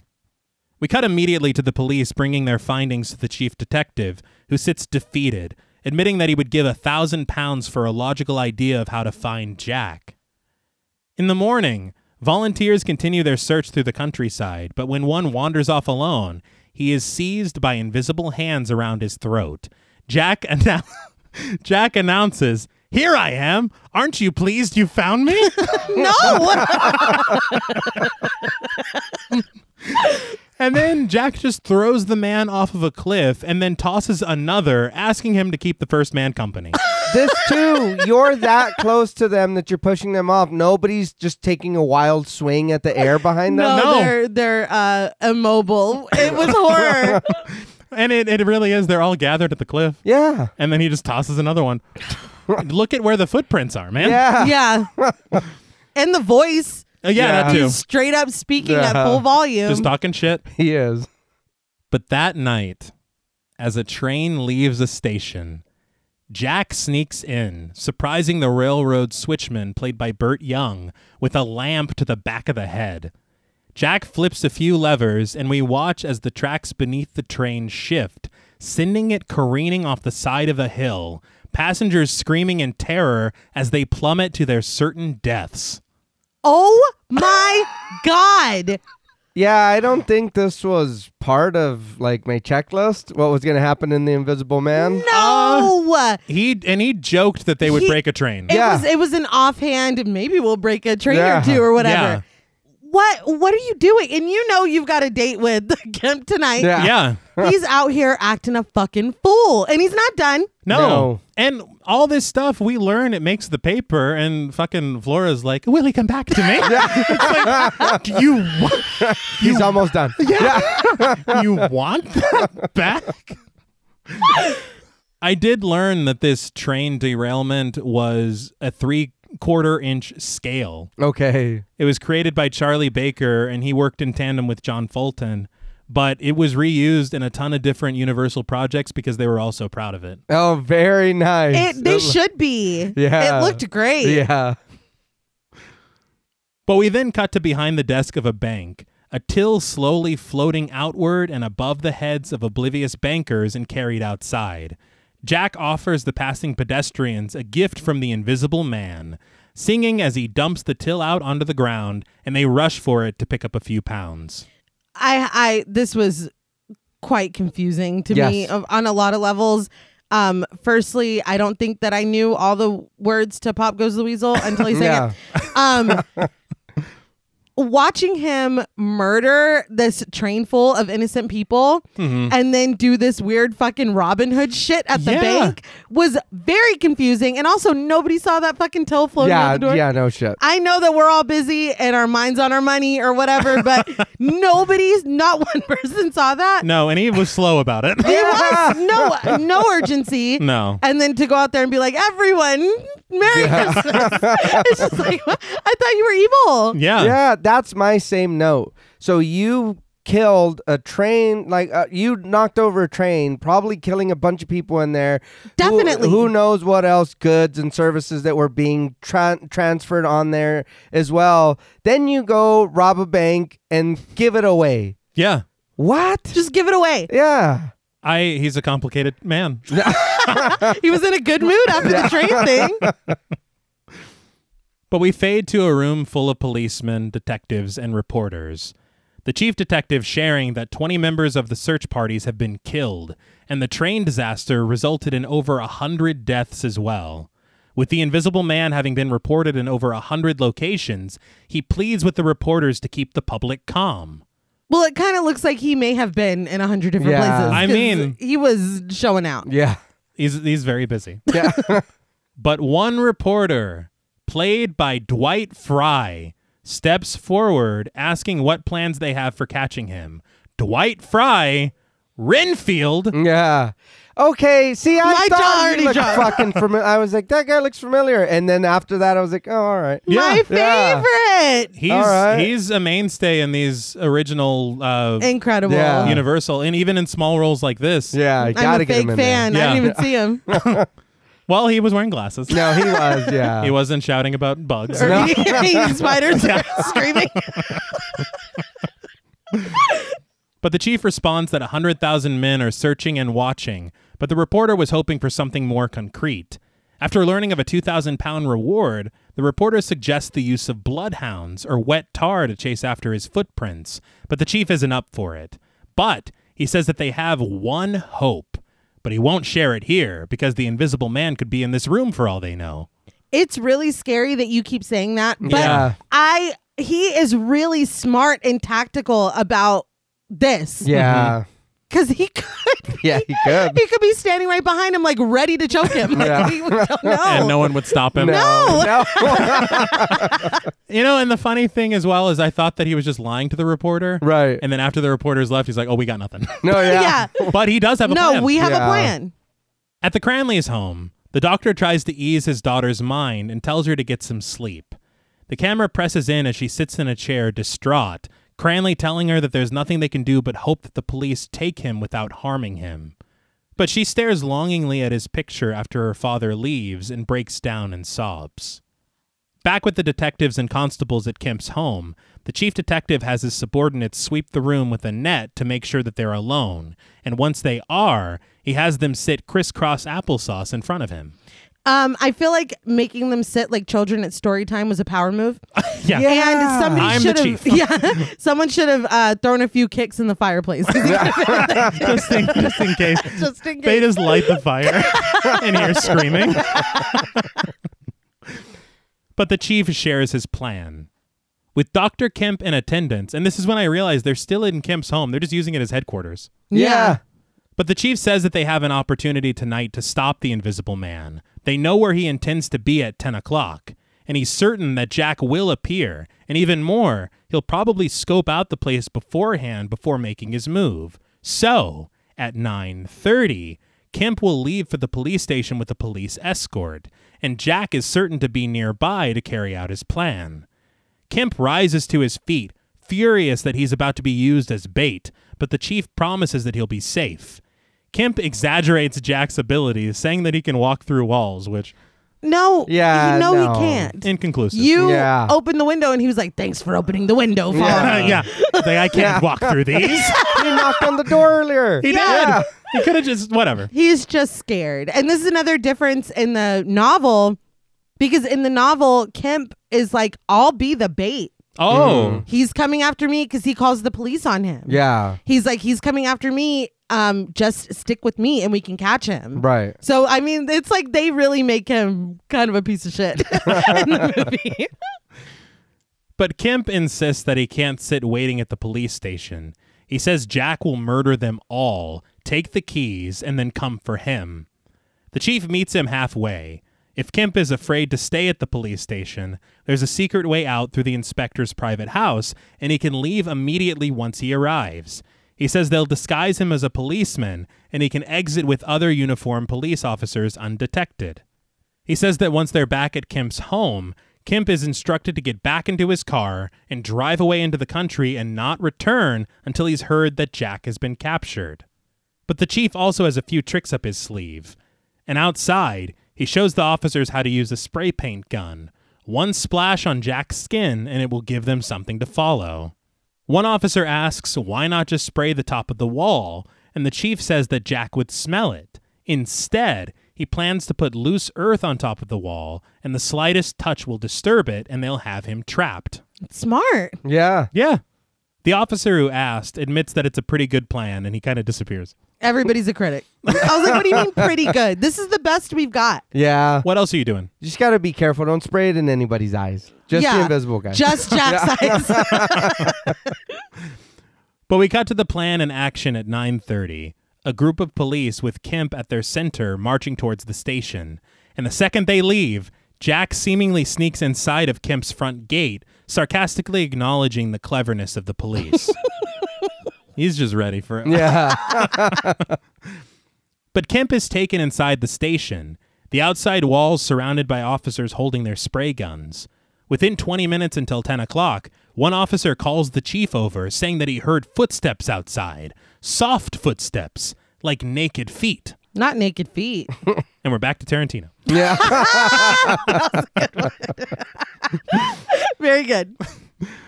But as they put their ear to the wall, Kemp is being outfitted in his fake police costume and loaded into a car. He's rushed back home, where he tells the driver that he plans to escape into the mountains 100 miles away. He exits the vehicle and gets into his own, passing the gate where Jack once was to enter his garage. Back at the station, the chief ponders Jack's next move. With 10 minutes until 10 o'clock, assuming of all the routes, he'll try the wall. Just then, a small, adorable white cat skulks past, making his way onto the wall and toppling the loose dirt on the head of a policeman.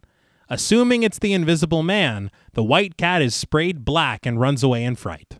My note was, do not spray that cat. Yeah. And he sprayed the cat. Yeah, and that cat was really sprayed. Yeah. Yes. Bob Barker said spay and neuter. Very good. Not spray. Not spray. But the dirt-covered cop assembles all the men at his position, insisting that the Invisible Man is here with them now. But we quickly learn that he isn't. We cut to Kemp speeding down the road, so relieved to be getting away into the mountains, only to hear Jack's voice from behind him, telling him that he thinks this will do nicely. God damn it. And as a bell rings, Jack forces Kemp to stop the car, telling him it's 10 o'clock and he's here to keep his promise. Currently dressed as a policeman, Kemp says it's all a mistake. He never told the police. Dude. A liar till the end. Yeah. I respect it. Yeah. I'm not even Kemp. I'm Kemp's twin. It was all part of the plan. I'm his twin hemp. We have different last names. I don't know why. Please don't kill me. But he begs with Jack to let him be his partner again. But Jack describes his cold and uncomfortable journey to be here with him in this moment. He followed him every step of the way, from his house to the police station where he was changed, on the running board of the car that took him home. On the running board. Yeah. And this is after he did like all that shit today. Yeah. He sideshow bobbed himself under the... But he seizes Kemp, choking him by his scarf, pulling him out of the car into the cold to tie him up, lifting him invisibly back into the passenger seat, then driving away with him. This is just amazing. Yeah. Everything that they do. And whenever he picked him up, I'm like, this is fucking... Yeah. Yeah. I can't even believe this. It is still kind of hard to believe how they did this in Yeah. fucking 33. But Jack tells Kemp that he hopes his car is insured because there's about to be a nasty accident. I love it, man. Yeah, he can't help himself. Kemp pleads for his life, but Jack doesn't want to hear it, describing every morbid detail of the accident that's about to happen as soon as he releases the parking brake, up to and including the car crashing through the railing, careening down 100 yards, Kemp doing a somersault out of it once it hits a boulder, probably breaking his arms, and for the finale, his neck. All right. Yeah. The somersault was Yeah. like, God damn. Jack bids him farewell, calling him not only a dirty little coward, but a sneaking little rat as well. The brake released, Jack laughs maniacally as the car bursts through the railing, its metal crashing against the rocks, turning over and bursting into flames as it reaches the bottom. Well, we didn't get a somersault, No. but goddamn. Yeah. He did burst into flame. He did. He Yeah. did. Can't believe he was made of fire or whatever. That was his experiment. It was. Man, this guy's a real jerk. Yeah. But the laugh. You gotta love the laugh. He is having the time of his life. Oh, yeah. But we cut to some indistinct time later. The police gathered at the station attempting to find a way to catch the Invisible Man. They assume that he has to eat and drink, and they attempt to tie a recent robbery of a cafe to him. But then remember that regular people commit crimes too. Yeah. It's like, did you see the man that Yeah, was I in the know. cafe? Oh, yeah. Never mind. I don't think it was him then. Yeah. But at a farm, we see a barn door open on its own, footprints cut through hay, and an invisible body lies down to rest for the evening. Jack remarks comfortably, but immediately sneezes. Same. Oh, literally. But an old farmer, played by Robert Brower, marches through the cold and into his barn, but is startled to hear snoring.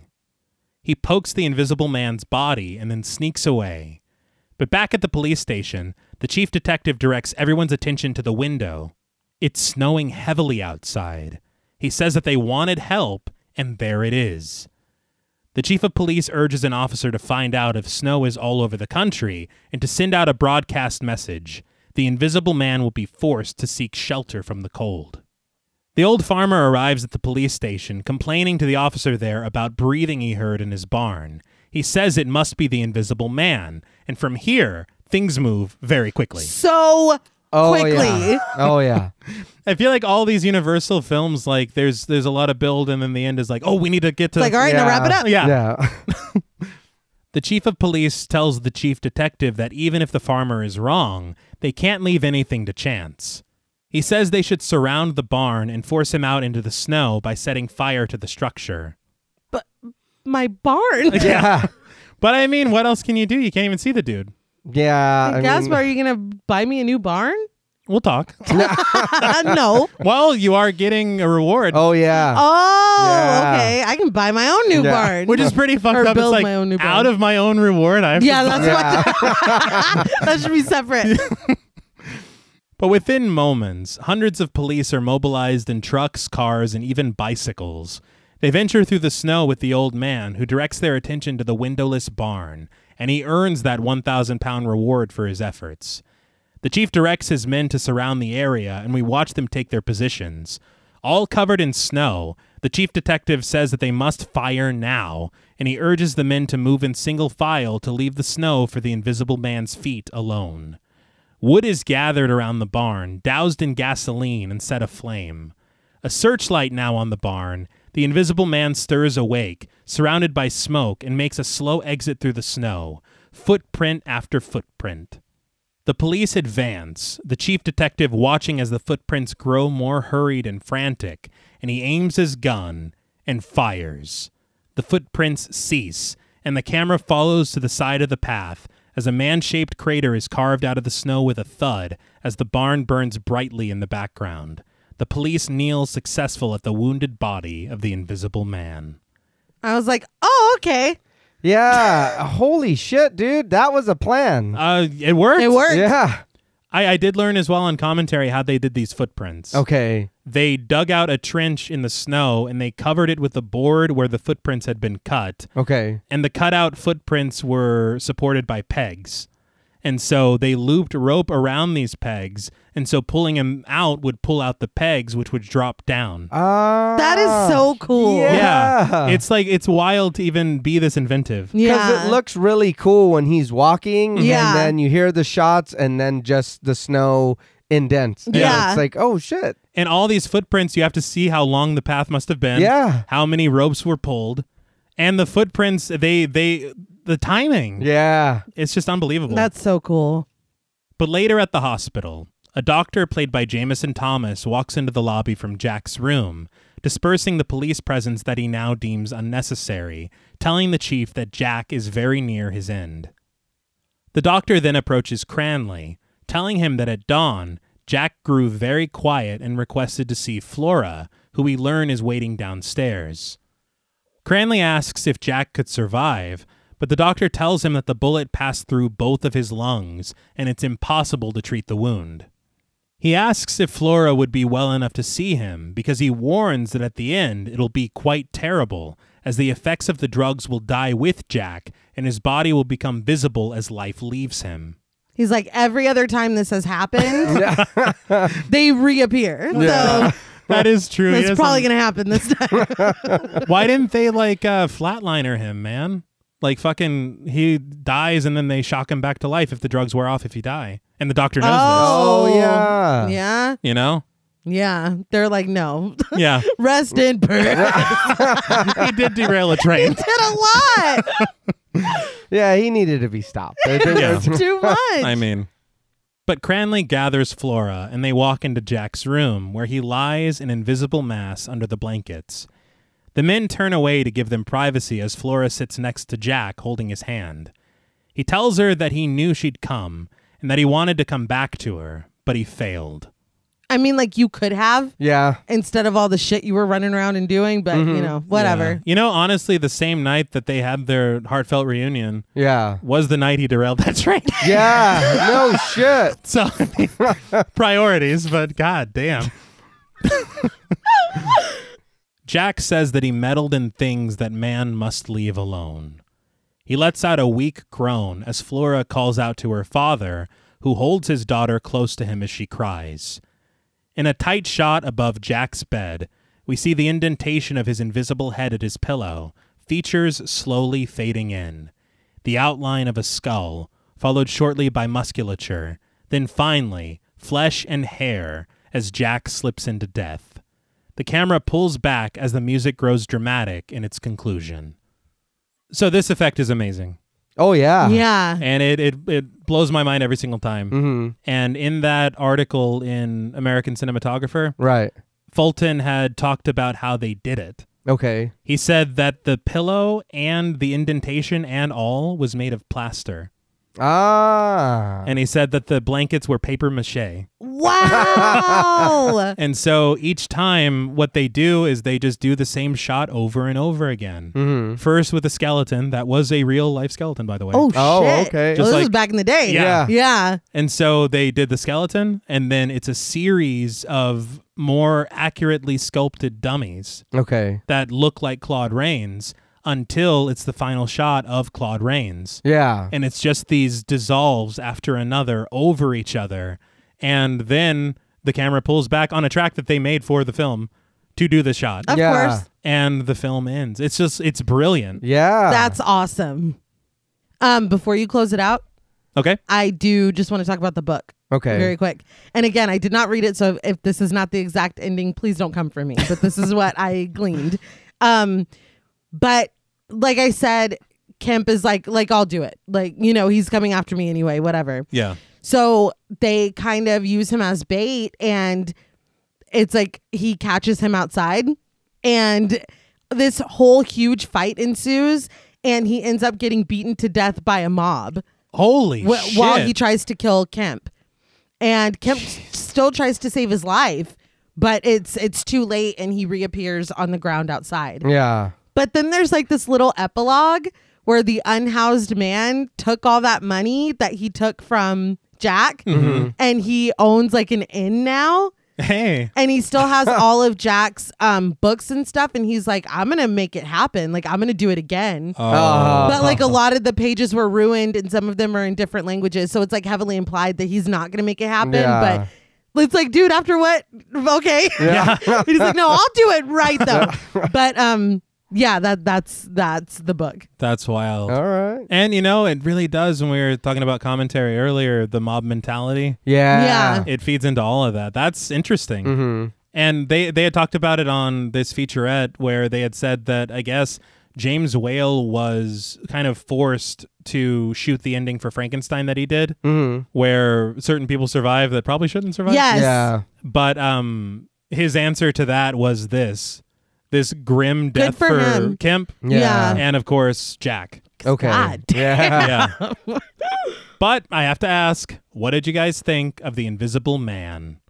I will say, having not seen this movie and watching it for the first time, I really enjoyed the shit out of this movie. I'm glad. That was that like I said, I don't mind the other previous three we've seen. Those were all good films. But this was a little more in my direction. Mm-hmm. And I enjoyed the fuck out of that. That was pretty cool. I enjoyed him talking shit and doing crazy shit. But But yeah, and then it's very impressive to see. Like, I know we got a lot of makeup work and stuff done with Dracula and with Frankenstein and the Mummy. We got those but these special effects are these tricks from the trick master, should I say. That was great. That was like, again, 1933. It's like, dude, I don't know how you did that. I'm not a film and TV, you know what I mean, editor for whatever, but like, I don't know how to do any of that stuff. The photography, the cinematography, any of that shit. That, even to me, that's still being that old and it looking that good. That's fucking fantastic. That's good shit. He needed to be stopped. Like, he was going, he was going on a bit of a rampage. That's fair. You know, even his girl for a second, he was like, yeah, I miss you too. Then he went right back to the fuck this place. I was like, all right, I get it, but calm down. You know, your lady's right there. She's watching you. But this was a good movie. I did enjoy that. And I feel like from here, you can see where maybe it was like, look, we don't have, everybody doesn't have to be stoic or just a monster and not be able to communicate or whatever.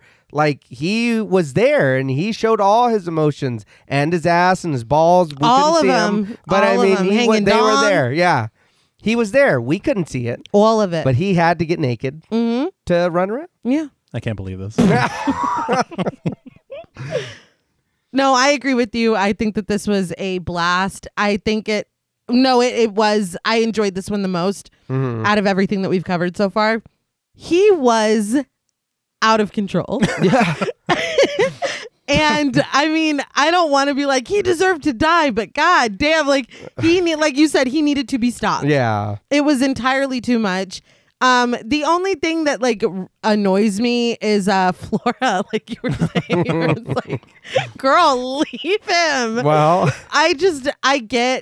I'm gonna stand by my man or whatever, but it's like he killed a train full of people. Yeah. For just to do it. Like, yeah, really? just for funsies. Yeah, and he laughed as a Kareem. Oh, he was Yeah, he having the did. time of his life. He was having a Baja Blast. It's just it's a lot. Again, Flora, that's kind of annoying, whatever. But the ending, it's so fast. Yeah. I would have liked more of it because he's put up so much of a fight so far. But overall, it was a blast. And like you were saying with the effects, they called them tricks. I call them treats. Yeah. It was amazing. It was amazing. Yeah. And then, I mean, just like even how cool it looks in 2023, looking back and being like, this was 90 fucking years ago. Yeah. That's amazing. It's difficult to even comprehend. Yeah. This film is amazing. It's a cinematic achievement. It is groundbreaking in so many countless ways. It does a lot for the science fiction genre. Yeah. Yeah. And the horror genre. It's just so well crafted, so well paced. 71 minutes. Yeah. Yeah. Like, I mean, that is lean. And I will admit, again, with, the third act, but that just seems to be the standard for these Universal horror pictures. That's fair. Where it kind of, I mean, and we had issues with the third act pacing of Dracula. Yeah. At least we talked a lot about that. At least That was a lot. Yeah. this, it doesn't feel like you're like, are they there? No, he's back at the house. Yeah. Oh, all right. All right, I guess he's just around again. I guess. Everything felt right. Right. Everything felt as it should have gone. And something I didn't mention during the recording of the plot synopsis or plot summary, but the fucking script. Yeah. There are some real great lines. There Oh, are. yeah. The dialogue and the way, and part of it, of course, is the way Claude Rains delivers it. But some of these explanations and some of these, I mean, a reign of terror. Like, Yeah. it's fucking brilliant. And I love it so much. But I guess that can lead us into ratings. Yeah. I could go on and on and on about how much I love this film, about the special effects and how they pioneered so much in this film for the future. How The Invisible Man, in the grand scope of filmmaking, and honestly, when it comes to Universal classic monsters, Right. doesn't really get his due. Yeah. This film is brilliant in so many ways. James Whale made a masterpiece in this to me. Mm-hmm. Yeah. And I have so much fun with it every single time that I watch it. Claude Rains is a fucking powerhouse. Yeah. He's the mitochondria of this film. I just love it so much. And his line delivery is unparalleled. Yeah. Maybe they just weren't ready for a villain who talks shit. Maybe. Yeah. Or to follow around somebody who's so fucking unlikable. Yeah. Because I know that back in the day, that was an issue when it came to like storytelling. Right. And I mean, honestly, and you can almost see Kemp as kind of an antagonist too. He sucks. Yeah. But I mean, I don't know. And the idea of him being a monster, but also maintaining that humanity. Yeah. Seeing him go mad, Yeah. but still having these heartfelt moments with Flora, Yeah. having these moments of torment as he's trying his best to figure it out. There's just so much there that is just ripe. And I love it so much. Yeah. Not to mention the nostalgic feelings I get watching it. I'm 5 years old again eating a microwave chimichanga. You did used to love those. Oh, they were chimichangas. so good.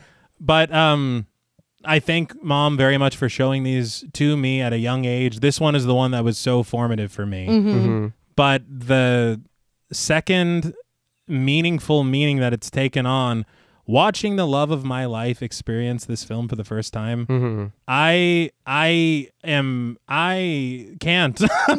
I do not have words. And to share that experience with Jules and for this to forever be the first film that we ever watched together and for them to have enjoyed it as much as they did. And I already forecast my rating at the beginning. Yeah. You did. So out of 10 frantic and frozen footprints, I am going to give The Invisible Man 10 frantic and frozen footprints out of 10. This film is very special to me. It always will be. And it's only that it's taken on an even more special meaning after all these years. Yeah. This film is just magic. And I love it. Thank you, Mom. I love you, Jules. I'll open the floor to you. You were like, I'm going to give The Invisible Man a 7. Yeah. Could have been done better. I mean, it's all right, I guess. It's not perfect. The third act, we said. Yeah, no, dude, I know I already went off on how I did like this movie, and I do. That was great. I'm glad that we had kind of introduced these into what we were doing with the B-horror and the Universal, and because these are a good little treat to see back at what they were doing. And I know you've said it quite a few times on how people take inspiration from these older movies, and you do see that the more and more you watch them. This one, again, just like you said, babe, I feel like this is my favorite one so far.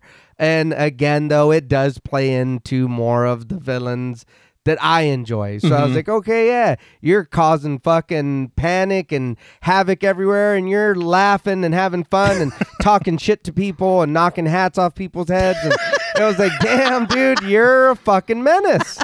But it's great. It's like, when you love what you do, Yes. I was like, dude, all right.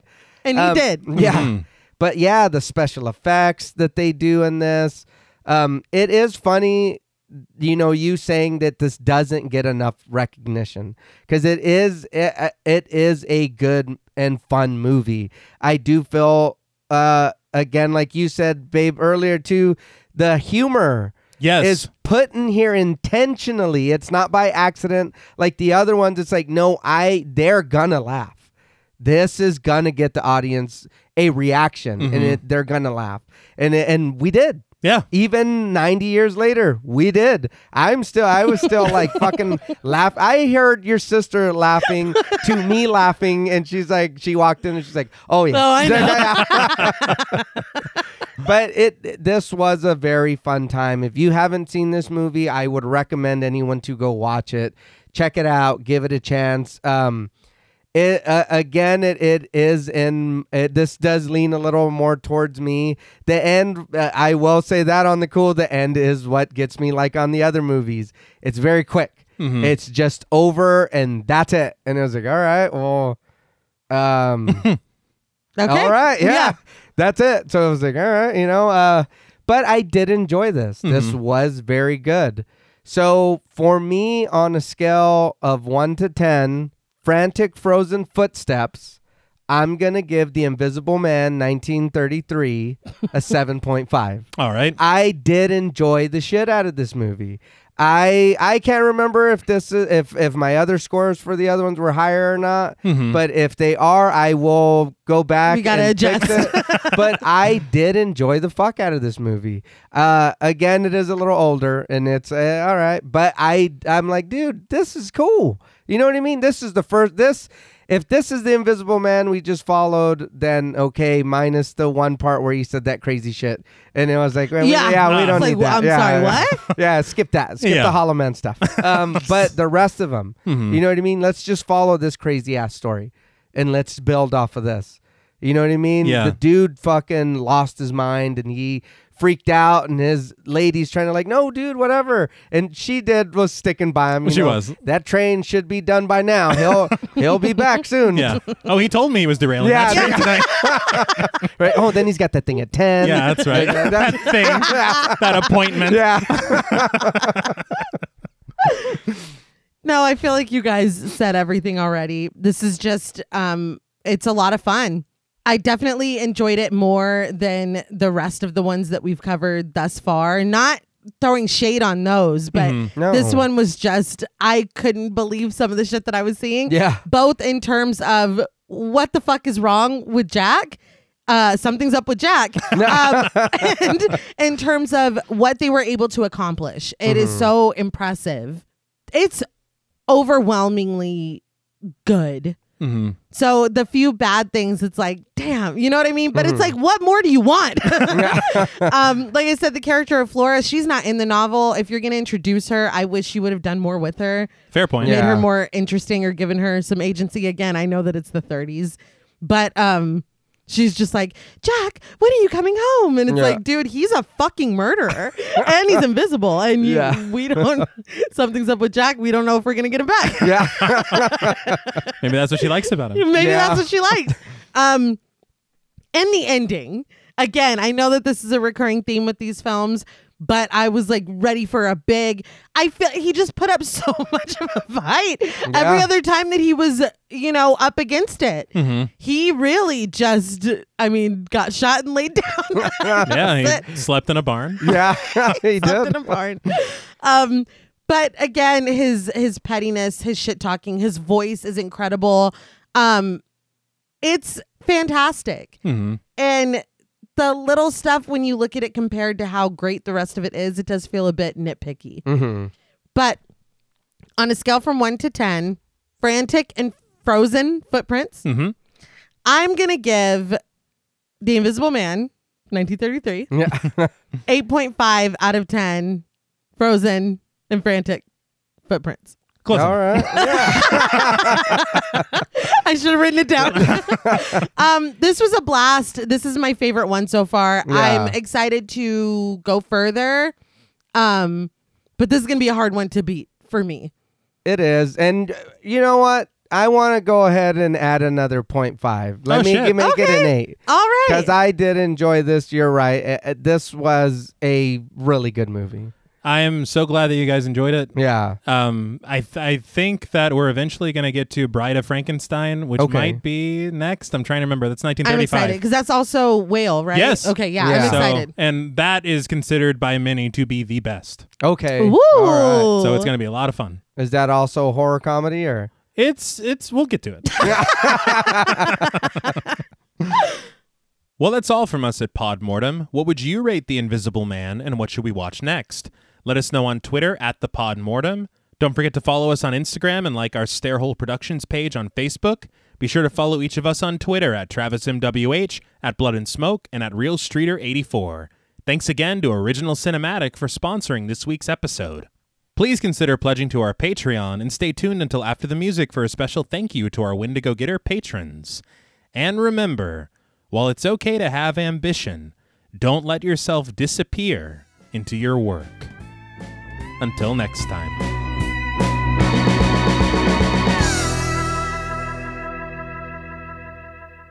Thank you for staying tuned. We want to give a very special thank you to all of our Wendigo Getter patrons. Woo! Yeah! Yeah, very good. Very good. A special thank you to Chris Ontiveros, Kristen Lofton, Megan Martinez, Kimberly Bass, Sophie Hodson, Anthony Jerome M., Jordan Nash, Kent Morton, Lala Thomas, Travis Anissa Hunter, Miguel Myers ATX, Jennifer Perez, Allison O'Neill, Carissa, TJ and Angie Bronson, Gabrielle Trevino, Spooky Mom, Applin Ontiveros, Karima Rhodes, Antonio Huerta, Kimberly Kleindienst, Will Brown, Sydney Smith, Osvaldo Soto, Bobby Holmes, Donna Eason, JD Rizak, Molly Gerhart, Armand Spasto, Aaron Aguirre, Eggy, William Berry, Brittany Ramatar, Charity Oxner, Amanda Six, Mandy Rainwater, Jordan Roberts, Dylan, Melissa Sierra, Holly Bryan, Jordan Blevins, Liz Heath, Spencer Montalvo, Pancake the Panda, John Ramos, Michael Newting, Alexis Roberts, Dan Laveau, Itzy M, Gary Horton, Leisha Olivier, Kate Lamp, Carlos and Sydney, Jessica Hunter, Helena Rudder, Alan Johnston, Mariah, Livy Fun, Mandy M, Scott Troutman Wise, Towton Watson, Mozzie Bear, Brittany G, Dave Burke, Adrian Stakes, Daniel McGinnis, Nick Spill, Emma Hagel-Kissinger, Valerie G, Emiliana, Brian Glass, CB, Taylor Santana, Will Lewison, Angelique, Smelly Poo Poo Head, Beth Bauer, Cookie, Esperanza J, Jason Cow OKC, Joshua Rumley, Danielle Peralta, Brandon, Nicholas Carter, Sawyer Reese Farr, Dr. Diva Loves Horror, Girl That's Scary, Cassandra, Andrea Simmons, Ashley Higuera, William and Zena Rush, Ryan Brom, Megan Ochoa, Laura Lassiter, Natalie de Guzman, Eileen O, Marissa E, Sydney, Henry F, Megan M, Strangely Sarah, Christy Beck, Nancy and Andy, Amanda Lopez, Andy Terrell, Jason Hanovan, Abigail Spitzer, Katie K, Erica Morin, Cameron S., Nicole Stewart, Triss Wynn, K.87, Mariah Jensen, Carrie A., Lonnie Lono, Powell, Kayla E., Maggie H., Fernando Dominguez, Murder Stina, No Thanks Tom Hanks, Kevin McGonigal, Kristen Marcy, Ori81 Boricua, Look Like That One Girl, Bog Boy, Felnez63, Alita Pui, Probably My Jugs, Kate Thackeray, Wade Pack, A Lizard, Bay J, Jay Rich, Jen Lassiter, Topher Williams, Elena Metler, Neil Chesin, Valerie K., Christy Lee Kruger, Professor of Humanities Laura McCarricker, Naomi, Josh Smith, Autumn Green, Jess L., Heather Santiano, Abby Kopp, Crystal 831, Cassidy Carruthers, Skank Sinatra, Morgan Alexander, Tony Osteen, Julie Fredborg, Rihanna S., Daniel Taylor, Anna Kate, Heather Ortiz, Jen T., Kim H., Dana Cook, August, Vengeance Spirit, Ernest Acquisition, Sam J. Green, Kelly Mack, Cindy Palmer, Jenny May, and Zoe Marie. Thank you all so much. Yes, thank you. Thank you, thank you, thank you. We love and appreciate each and every one of you, and we want to thank you all sincerely for making us feel so seen. Yeah. Aw, Yeah. it's true. Yeah. Not invisible. No, like Jack. Yeah. No, well, No. until next time.